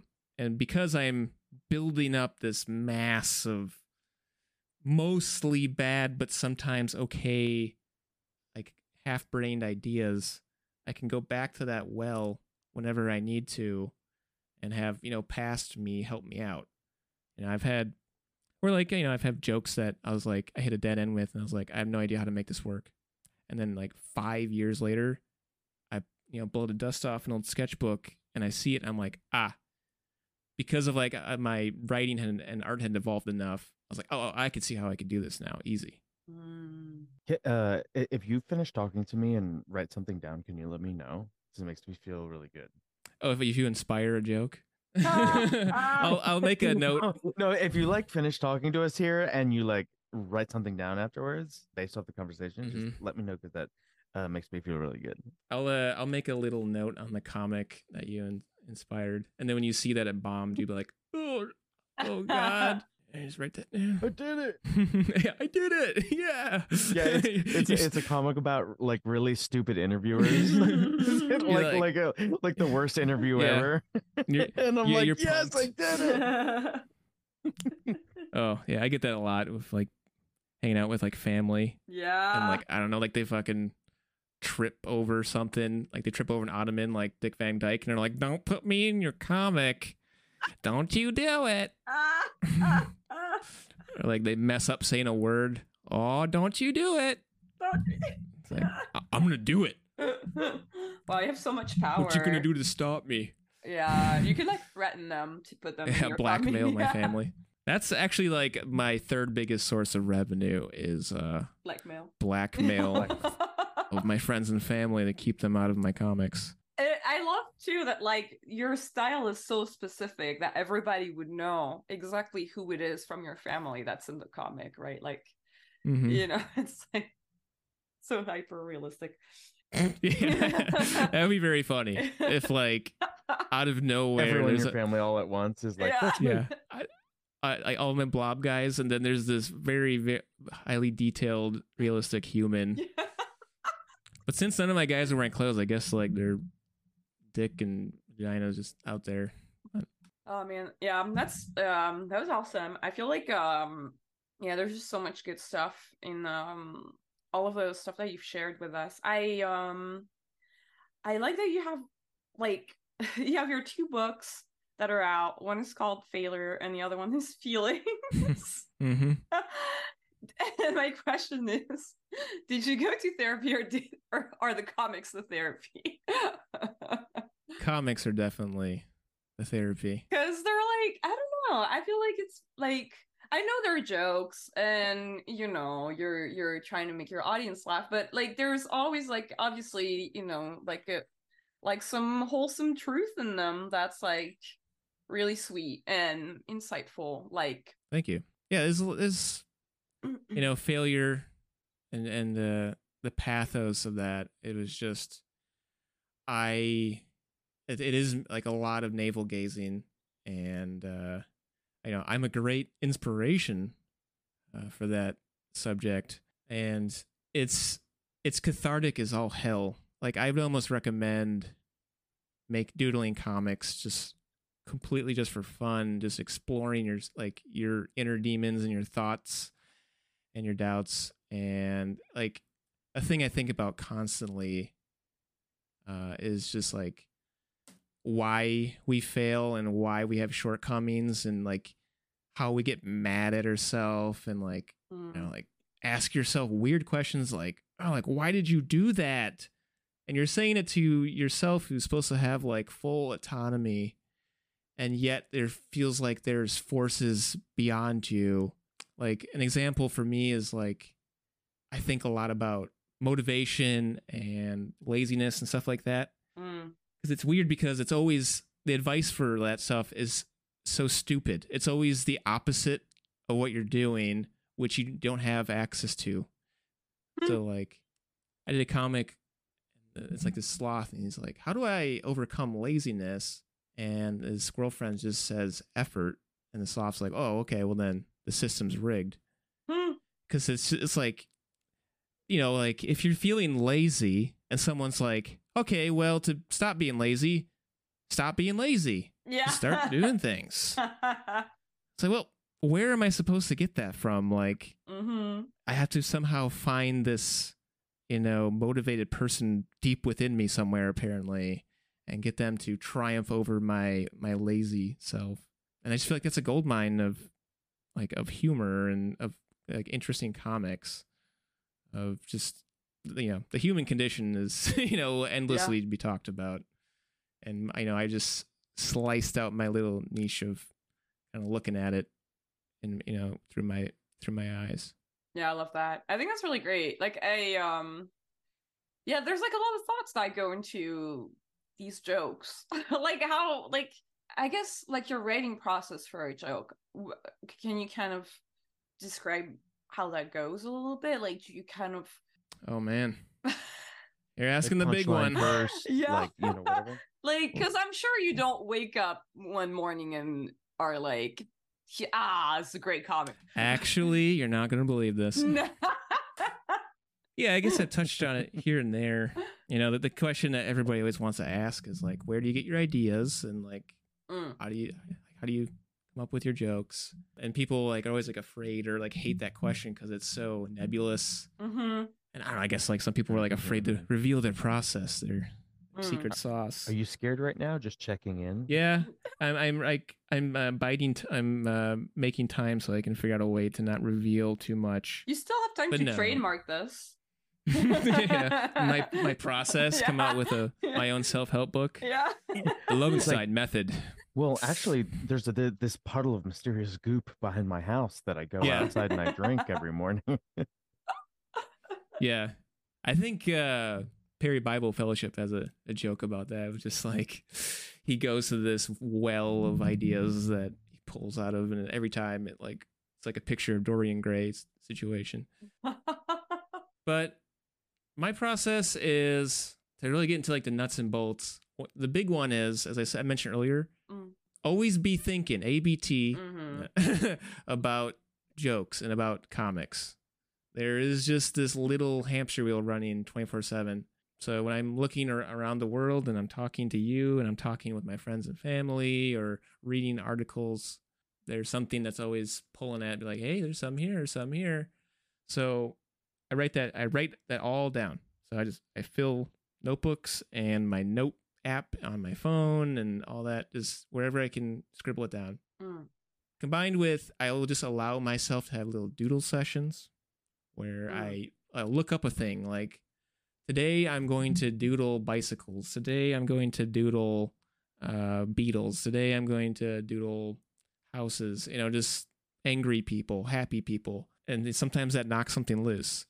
But to like really get into like the brass tacks is like when it comes to like the actual crafting the joke, sure, there are times where it's like a lightning bolt moment hits and it's like it's come down from God, who I believe in and worship every day.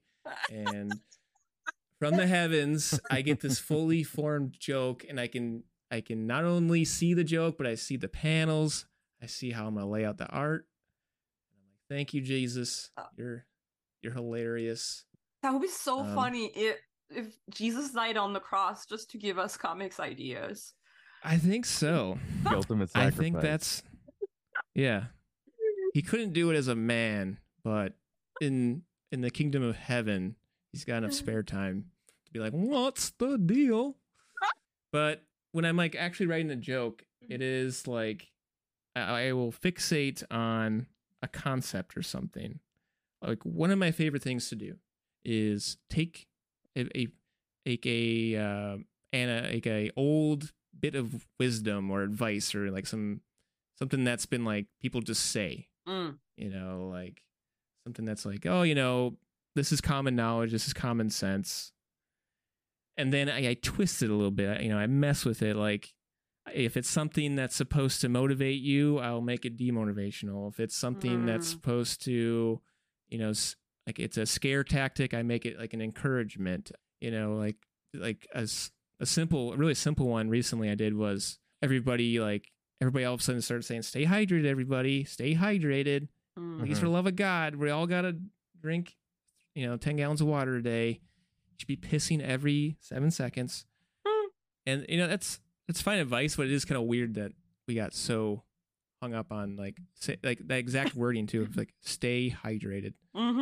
So I just like, well, what if I made a comic where a guy's encouraging you to stay dehydrated? You know, just giving you the opposite stupid wrong advice, and then you know thinking, well, what's the benefit of doing that? Why would you stay dehydrated? And I was like, well, you know, I would literally like look up like, okay, what are the medical effects of dehydration? Like, okay, yep. So you get like delirious and stuff like that. It's like, okay, well then, if you're dehydrated enough, you can just kind of check out from the world because you're so delirious and delusional and out of it that you don't have to, like, nothing can hurt you. It's like free drugs. You're hallucinating. Yeah. Yep. So, you know, it's things like that. That's cool. Yeah. You know, or like taking two concepts, squishing them together.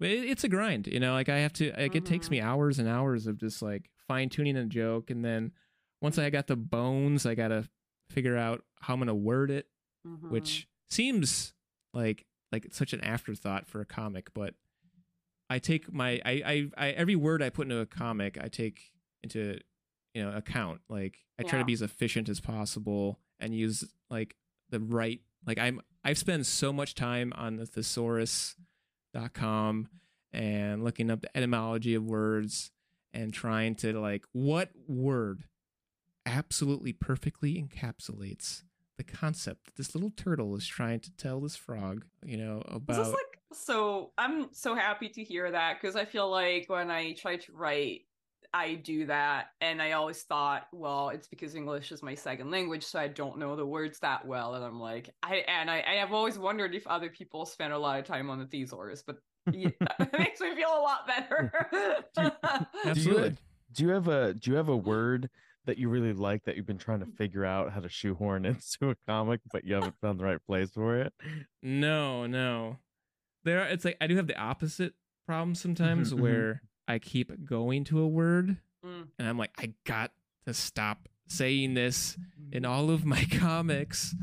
Especially because I feel like, oops, sorry. I was going to say, I feel like comics, you don't have a lot of room for speech bubbles. Like, I feel like... Yeah, that's another factor. Yeah. There's real estate. Exactly, and you don't want to have to... It's something that it took me a while to understand, but especially for web comics or like comics online, people don't like to spend a lot of time reading. So the least amount of words that you can have on in a speech bubble, the best it is. And so they're like already reading on their phone, you know, like it's small. Yeah, but... it's got to be big and easily legible. Like I did a little guide once on like how to like write a joke for Tapas, and one of the big things I said was words are your enemy. The lesser of them you have, the better. And you know, and then there's like classic like show don't tell, which is absolutely true. There are the outliers that can make a great comic that has got these dense paragraphs, you know. But by and large, it works. But you know, for most of us, for us regulars, short and sweet is the way to go. Yeah, so like sometimes I get like big words. Big words do scare me because then it's like I have to make this fit in a fucking talk bubble. I wanted to do a comic on planned obsolescence. That's a word I do like, though. By the way, obsolescence. That just okay, rolls. So this is sort of answering that question. Is like you wanted to do you had a word that you were like, okay, how can I fit this word into a comic? Kind of thing? Like the terminology I wanted, and I wanted it to be that exact term because that's what, you know, like articles throw around when they're talking about like why your iPhone breaks down early or why your toaster's a piece of shit. So like I needed the planned obsolescence in there, so I had to like fit everything else around that. So it's like I'm literally shaving letters off so I can fit this, aircraft carrier of a freaking word into this pond, basically. Sorry. We'll cut the the lols. Any awkward pause? No, leave that in. No, leave it in. It happens in life. No, we were just thinking about awkward. That's a comic right there when you're talking to someone and just like everyone's lost the thread. I was just like starting You've all arrived at the destination, then you realize you're not quite there yet. You all got off at the wrong bus stop at the same time. Like, oh, and then, it's like when everybody steps off the elevator. Like, yeah, wrong floor.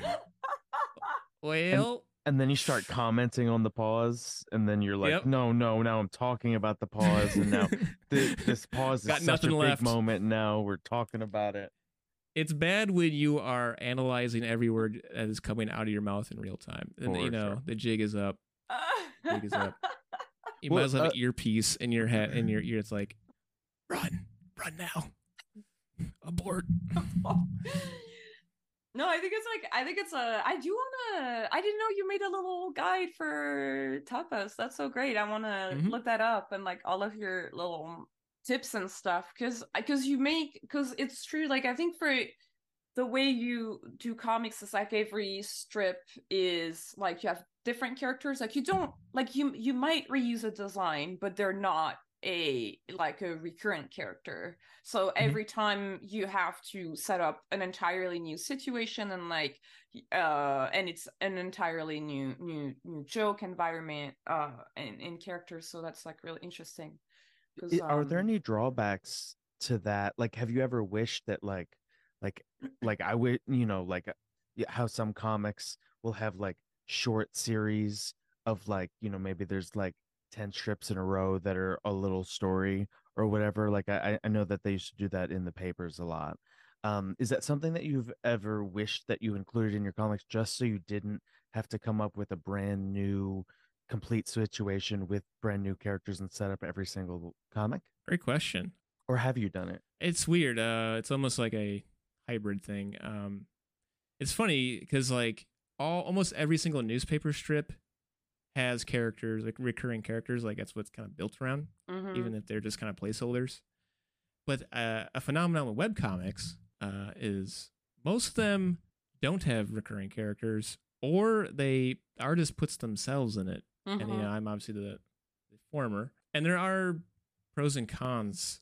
The pro and why I do it is that it's just free and loose, and I don't have to build this world, and I don't have to maintain this world and these characters, and I don't have to worry about consistency. Or it's like, if I had a character like everybody's favorite Garfield, he's grumpy and gluttonous, and he's got these set character traits, so that's limiting in a way. They can only do so much, and and that's why like oftentimes you end up with like 20 characters because they keep boxing themselves in, and they're like, well, okay, we need something new that's coming from a different angle. I don't have to worry about that. I just have these random people in random situations. I do have recurring characters that all came about organically. The most famous one is Gabe, and Gabe is often confused as Mr. Lovenstein. Mr. Lovenstein is just the name of the comic. It was a joke to myself of making a comic strip with a proper name. Like it has its own social security number and can vote and stuff. But Gabe is like the guy with the big eyes and the little yellow hat. And he just came about because he had a personality that I could work with. It was almost like coming across like an actor, like as a director, and there's just like an actor that I gel with that can deliver like a type of energy that I need. And Gabe, who's like an endlessly to a fault, like kind, sweet, positive, never has a negative thought, always never doubts the motives of anyone else around him. He was perfect fodder for like the horrible world that my characters occupy, of just, a lot of hostility. There's a lot of failures, a lot of powerful emotions. And he works well with that because he always kind of bucks everything that I'm doing. Mm. So I'm allowed to put him in situations that the humor is just derived from his unfailing positivity in the face of putting him in like really sad situations. Because like almost all, when I think of a Gabe comic, it's almost like I think about like something very sad, something very lonely, something like feeling like a social pariah. And it's like, well, Gabe would just push right through that. You know, he wouldn't let it get him down. So like if he was like, I have one where he is talking about like, I guess the most famous one where he's talking about like how great the internet is because you can just talk to anybody anywhere in the world. Like it's a miracle. It's amazing. And his first thing he says is like, "Hello, world," and the first response he gets is someone saying, "Kill yourself." But he's just like, he says marvelous. He's happy. He's just happy to be talking to somebody. And that's the advantage, I think, of having a recurring character is one, it gives you a brand. Like all of my profile pictures and all my social media is Gabe. Mm-hmm.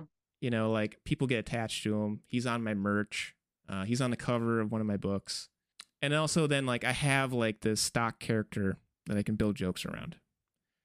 And everything else is fallen in the same way. Like I have like a turtle, this weird looking turtle, and like a frog guy and a sad koala. Even like God himself is like almost like a recurring character in my comics. So like when a joke I feel like fits those characters, I'll use them. But they just kind of pop up every once in a while. And the advantage of those is that's when we're talking merchandising, that's how you succeed with merch. When people know that character. Yeah. Right. Mm-hmm. Yeah, like my derpy looking dog. People want that derpy looking dog on a shirt. They want a sticker of him. You know, I made a plush of that. You know, if I didn't have that, I wouldn't be able to make those types of things. So that's why like I'm okay with where I'm at, where it's a hybrid of most of the time random sweaty blob guys and gals, and every once in a while I bring in someone from the crew, someone from the cast, you know, one of my stars. I pull them out of their trailer when they're not being prima donnas, and give them their own comic. Have you ever done like an A-team, like this comic? I'm putting all the stars in there. I'm bringing all the characters back. This is the reunion. Yeah, when like networks put all their celebrities together, the Avengers of Mr. Lovenstein. I won't. Not really. They're so like they really stay in their lane. And I've had a little bit of crossover, but the only time that happened, and it was almost like a passing of the torch, was I had this character back in the day that like old, you know, Mr. Lovenstein heads are gonna know, called Id. And he was like one of my first recurring characters. And his thing was just he was just fucking weird and unpredictable. Mm-hmm. But the problem was it became too hard to write for a character like that. It's just like, well, he's basically a blank slate. And then Gabe came about, and Gabe was way better. So then I had a comic with both of them together, and I felt like like passing a torch, like I'm killing Id. You know, Id walk so Gabe could run, kind of a thing. R.I.P. R.I.P. We got a lot of questions from Patreon, Instagram, and Twitter. I really like this question from our patron, Mallard. They ask, the act of starting a webcomic is so daunting and intimidating to me. Yes. Do you have any tips for overcoming that fear of starting a big, long-running project like that? Well, the first problem there is immediately assuming it's going to be this big, long-running project. Really, the best way is to take it one comic at a time. And because I see a lot where people have like built up these plans, they have this roadmap, they got the name for their comic, they got their characters, you know, like they've drawn their characters a whole bunch.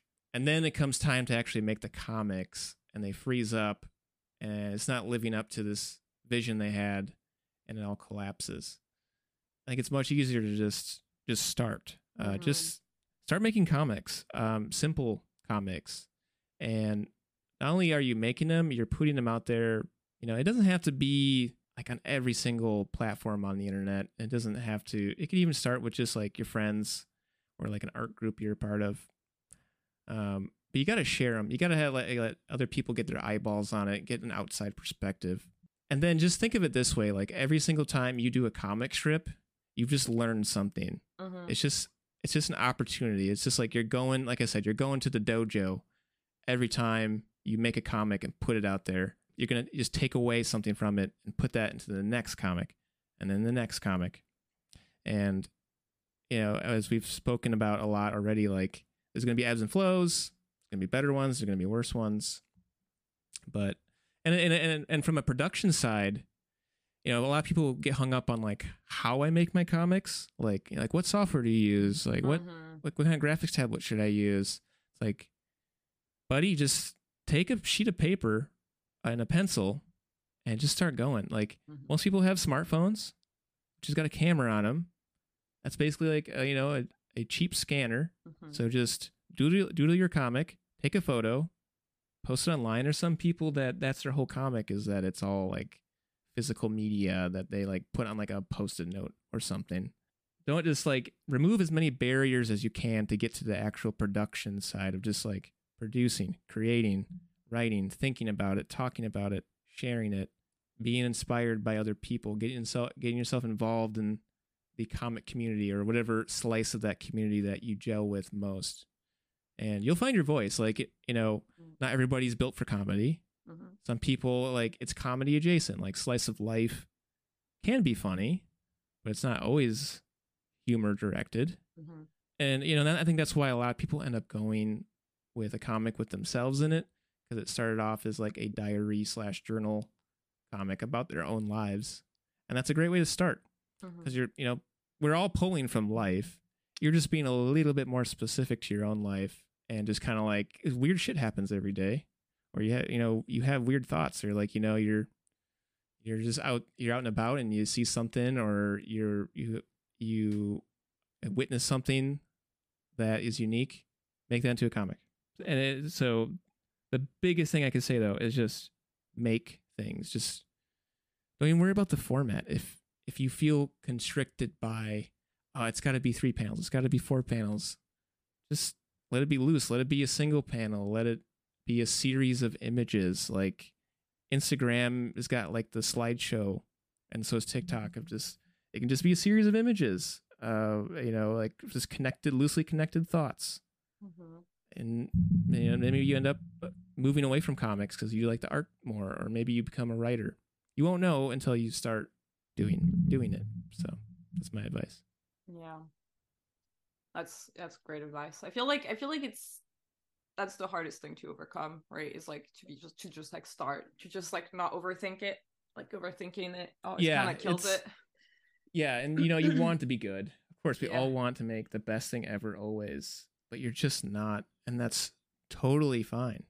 And if you lower the stakes and you just make it like you tell yourself like, I'm just doing a dumb little thing and I don't care. Even if you do care, just tell yourself you don't care. It does make it easier. I'm also surprised. I don't know if you've ever noticed that, but I'm also surprised sometimes, like the more like shit posty like a comic will look, sometimes the better it does. Like there's a thing on the internet where it's like, if it looks a little bad, it's almost better. Yeah, I mean, that's like memes have proven that to be true. Like there's like a barrier of quality where if you go above it, sometimes it feels intimidating and doesn't feel like it's meant for you anymore.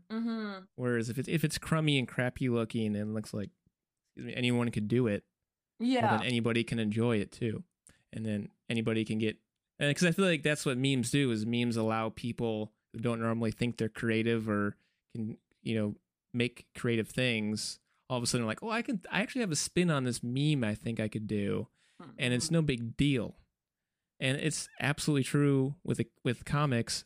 And if your style is rough and your writing is rough, that is appealing to a lot of people. And that could be your secret to your success is, and it's going to be through your filters. No matter how hard you try, it's going to be coming from you. Yeah. So this damned as hard as you try, you're gonna taint it. And that could be the mysterious goop in your backyard. Yeah. You drink Your own every special. morning. Find your own special goop. Find your own special goop. That's what Gwyneth Paltrow did.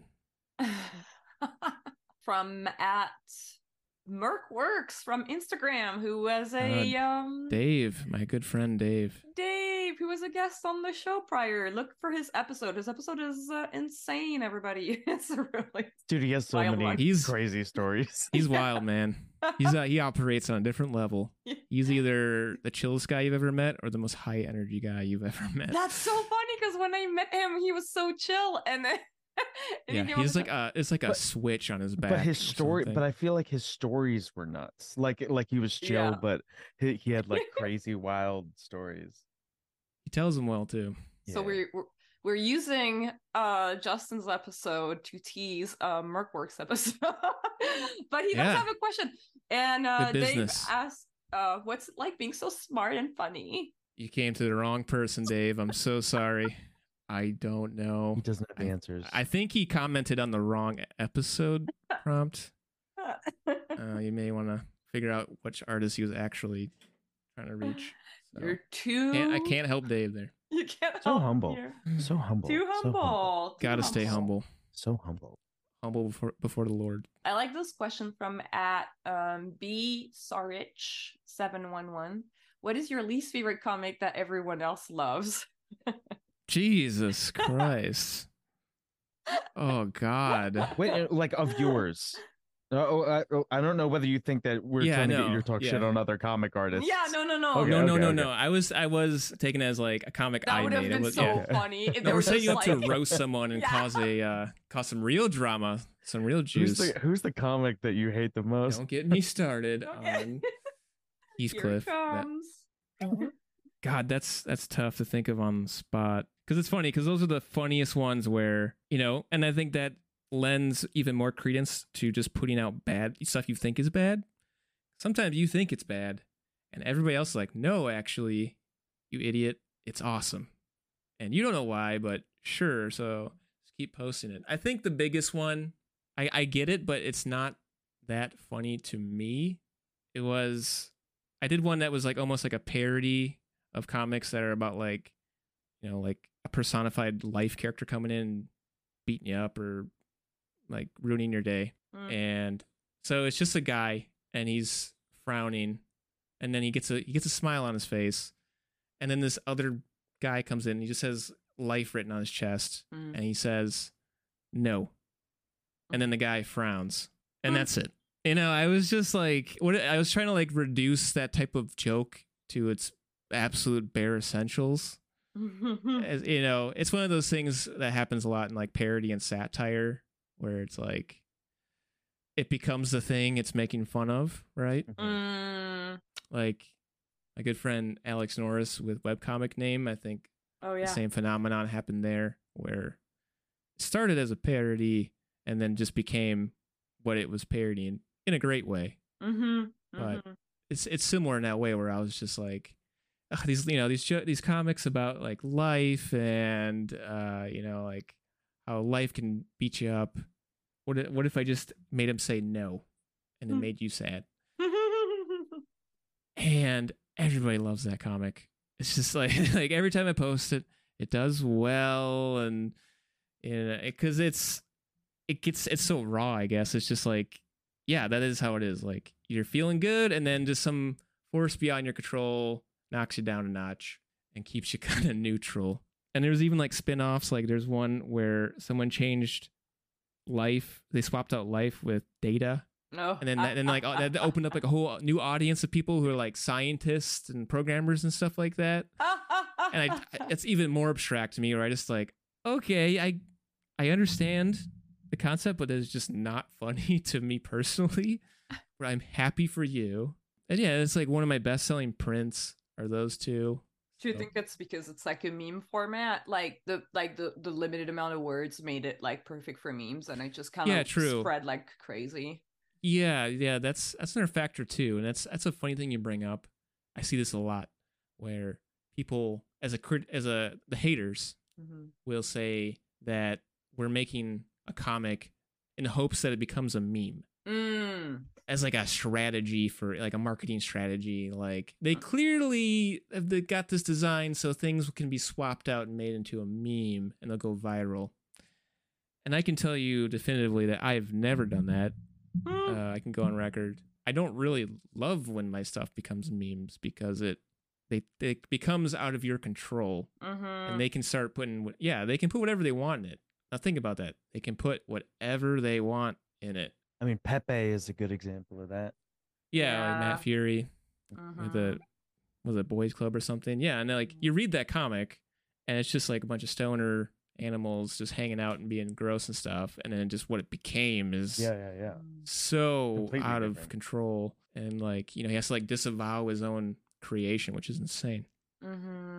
So, but my counter to that is I think what people don't realize is that comics are just have the structures of what we now call memes, like especially now that we like the phenomenon of like there's no recurring characters, and a thing people like to do is like have a concept label, a character labeled as a concept. It's just that is a format that can be used as a meme.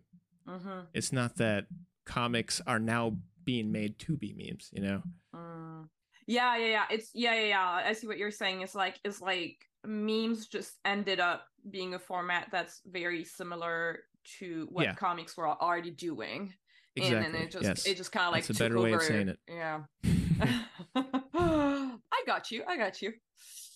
No, that's really insightful. That's really funny. It's really interesting. I've always wondered what it actually feels like to have comics become memes, because I don't know, from everybody who's had a comic that became a meme, it sounds like it's not a great feeling, right? They always like very upset about it, hate it in the end. I've never had anything like really truly go viral, thankfully. Like the closest I came was like this comic where it's like a frog and a turtle, and the turtle says he's going to change the world, and the turtle's like, for the better, and the turtle does not answer.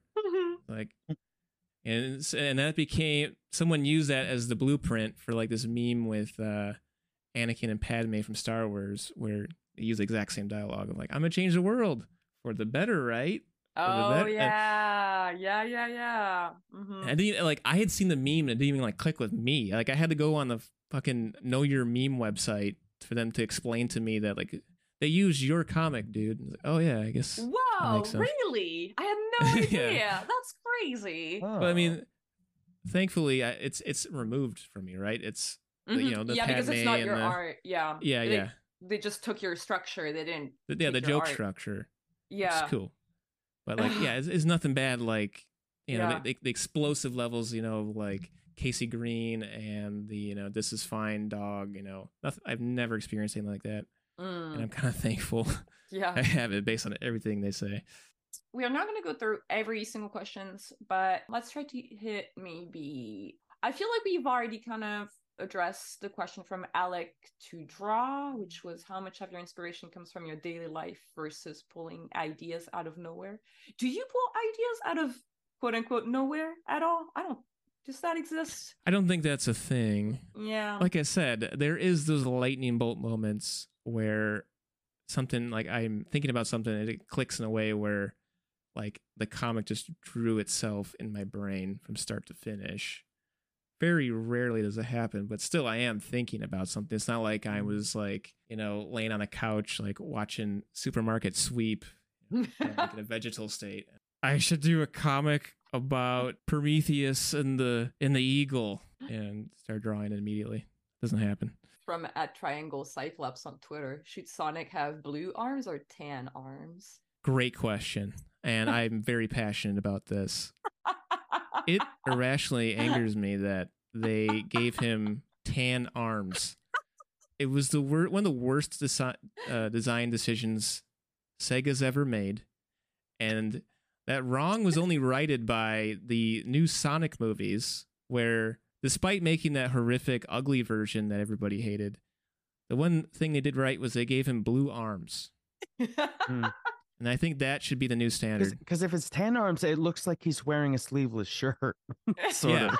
Yeah, he looks showing like off the guns. Yeah, he looks like you could hang out at the trailer park or something. It doesn't look like. I think when people draw Sonic, they draw him with blue arms until someone is like, actually, he's got brown arms, and you're like, what? No, really? Oh, like even like the new Sonic designs, as cool as his green eyes are and his giant shoes, he's still got those fucking brown arms. So yeah, blue with a bullet. I guess I'm only asking this question because I think you guys are friends. From @extrafabulous on Twitter. Don't know this guy. You don't know this Sounds guy? like an asshole. Fuck this guy. Fuck this guy. He's my friend.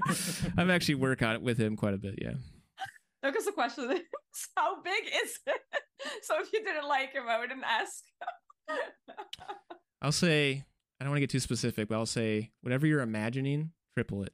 Triple it. I'm not going to say what. And then subtract 5. And then add 2. And we're not going to tell you what those metrics, like what those measurements are or what scale they're at, but just subtract the number 5 and add the number 2, and you will arrive at the answer.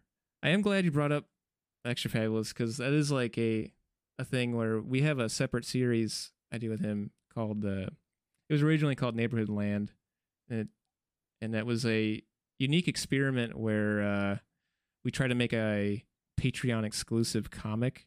Oh, interesting. And see if that would work. And it kind of did, but not really. But it was fun. What does that mean, kind of, but not really? Is it just that, like, you didn't perform as well as you hoped it would? Or, like... Yeah, it just, like, there's a ceiling, I felt. Because, the goal was never post these comics outside of this Patreon. And you have to pay to see them. So it was, like, a truly paywalled exclusive experience. And it had, like, a good following, but, like, it kind of just hit, like, a high and then just kind of, like, stayed there and kind of hovered. And it was just, like, we could not figure, like, well, how do you make this bigger without ever showing a comic? Oh, yeah, huh? That's the trick. The trick is, like, you got to put shit out for free. Yeah. To get them hooked and then lead them in this and that direction. But that led to being we took those comics and we renamed them Eggs and Ben, and now we're putting them on this other platform called Tiny View, which is similar to Tapas. And they're another comic platform trying to, like, make it sustainable for artists by paying them for their comics. And that is a fun series because that is, like we were talking earlier about recurring characters. That one is actually one that has, like, recurring characters. The titular Eggs and Ben, and they have their character type. So that is a fun outlet for me where I'm able to explore having recurring characters that, like, have to have, like, consistent character traits. Tiny View is also curated, right? Like, not anybody can submit. Yeah, that one comics. is unique in that, like, yeah, they specifically hire and reach out and have paid artists, and you can't just, like, go on there and start posting. Yeah. Unique approach. We'll see how it goes. Yeah. From @Mr. Happy Mind. I don't know if you guys... Where did you hide the bodies? Oh, God, I was so terrified that this question would finally come up. Because he has to answer. He's compelled by the court, by the Bible that he swore that oath on with those missionaries. I've been avoiding this for so long, but I finally have to come clean. This is like the Jinx moment. If you've ever seen the show The Jinx. Oh my God. If you actually came out about the people that you murdered on this podcast, it would be make huge this for you podcast guys. blow up, and it would be our biggest episode. Do you want me to, like, go, like, you want to, like, pause the recording and I'll go kill a couple people and then come back on and then, like, admit to it on your show? Yeah, the only thing is we have to make sure that it doesn't sound like we asked you to do it, because then we're implicated in the. But that could turn into a big court case thing. It could be televised. Amber Heard, Johnny Depp. Like maybe this is the best thing for us. This is how we become big, thanks to your murders. And there's so many distractions in the outside world. I'd probably get so many comics done inside the big clink. Oh wait. Why are you going to jail? Oh, because I'm going to jail. Well, if we're basically asking you to do a murder for our podcast. Oh yeah. Well, it's simple as just, like, deleting this part. Okay. And then you ask me about the bodies. We go back to the bodies question, and I keep accidentally I have the most incredible answer. asking you to kill somebody. Like we're like, okay, we'll take this part out, and then we won't ask you. You keep asking me to kill people every time we hang out. Every conversation goes in that direction. That guy right there, just fucking do it right now. No. Take that rock. Take that rock. Get huge. We'll get Calm huge. calm down, this. Sean. No. This is the big moment. This is this big shining moment. You just want you're too afraid to do it yourself, and you just want to vicariously have someone else do it for you. Yeah, I'm more of a puppet master manipulator, kind of like Yeah. Charles Manson style than like Yeah, Charles Manson. I was gonna say, yep. Yeah, I brought that on myself because I quote tweeted you guys, and I was like, please don't ask me where I hide the bodies. And of course, you tell people not to do something. And what do they do? So yeah, I am not going to be disclosing the location of these supposed bodies. Scavenger hunt. Alleged. Just give some fun clues. Give some fun clues. Geocaching. Let's do it. Yeah. Well, I guess with this fun activity plan for y'all, going outside and scavenger hunt some bodies, maybe it's time for us to wrap up this episode. I gotta immediately leave the house. And everyone else should too, because this podcast is over. Yep. We have to go find something else to do in a geocache. Just run out the door. Speaking of murder. And scream, I'm trying to find the bodies. Speaking of murder, we're killing this podcast episode because it's finished. Ooh, good one. Good one. Stick a fork in it. That would be a time for a sound effect. All right.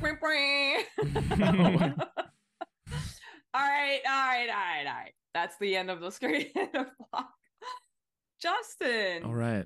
Thank you so much for being our guest and sharing your story. No, thank you. This is amazing. I get so it's very rare to be able to talk about, the stuff and like the creative process and the production side of it and the business aspect of it. So this has been a treat. You guys have been great. And just to let you know, after this podcast, writes an idea down. I already wrote down about you. And also, thanks to our listeners. Follow us on social media at CRTV Block, where we ask for drawing prompts and questions to ask our guests. Huge thanks to our editor, Clemens, for editing the podcast, and Marco for helping us produce the show. If you love our show, then support us on Patreon. Becoming a patron gets you early access to interviews and access to our Discord community. You can also support us by subscribing, commenting, and liking, and all that good stuff. It helps us reach out a wider audience. Click the link in the description of this episode for Justin's socials and also for Patreon. I've been your host, V. And I was Sean. Keep being creative. We'll see you next week. Bye. Goodbye forever. Goodbye forever.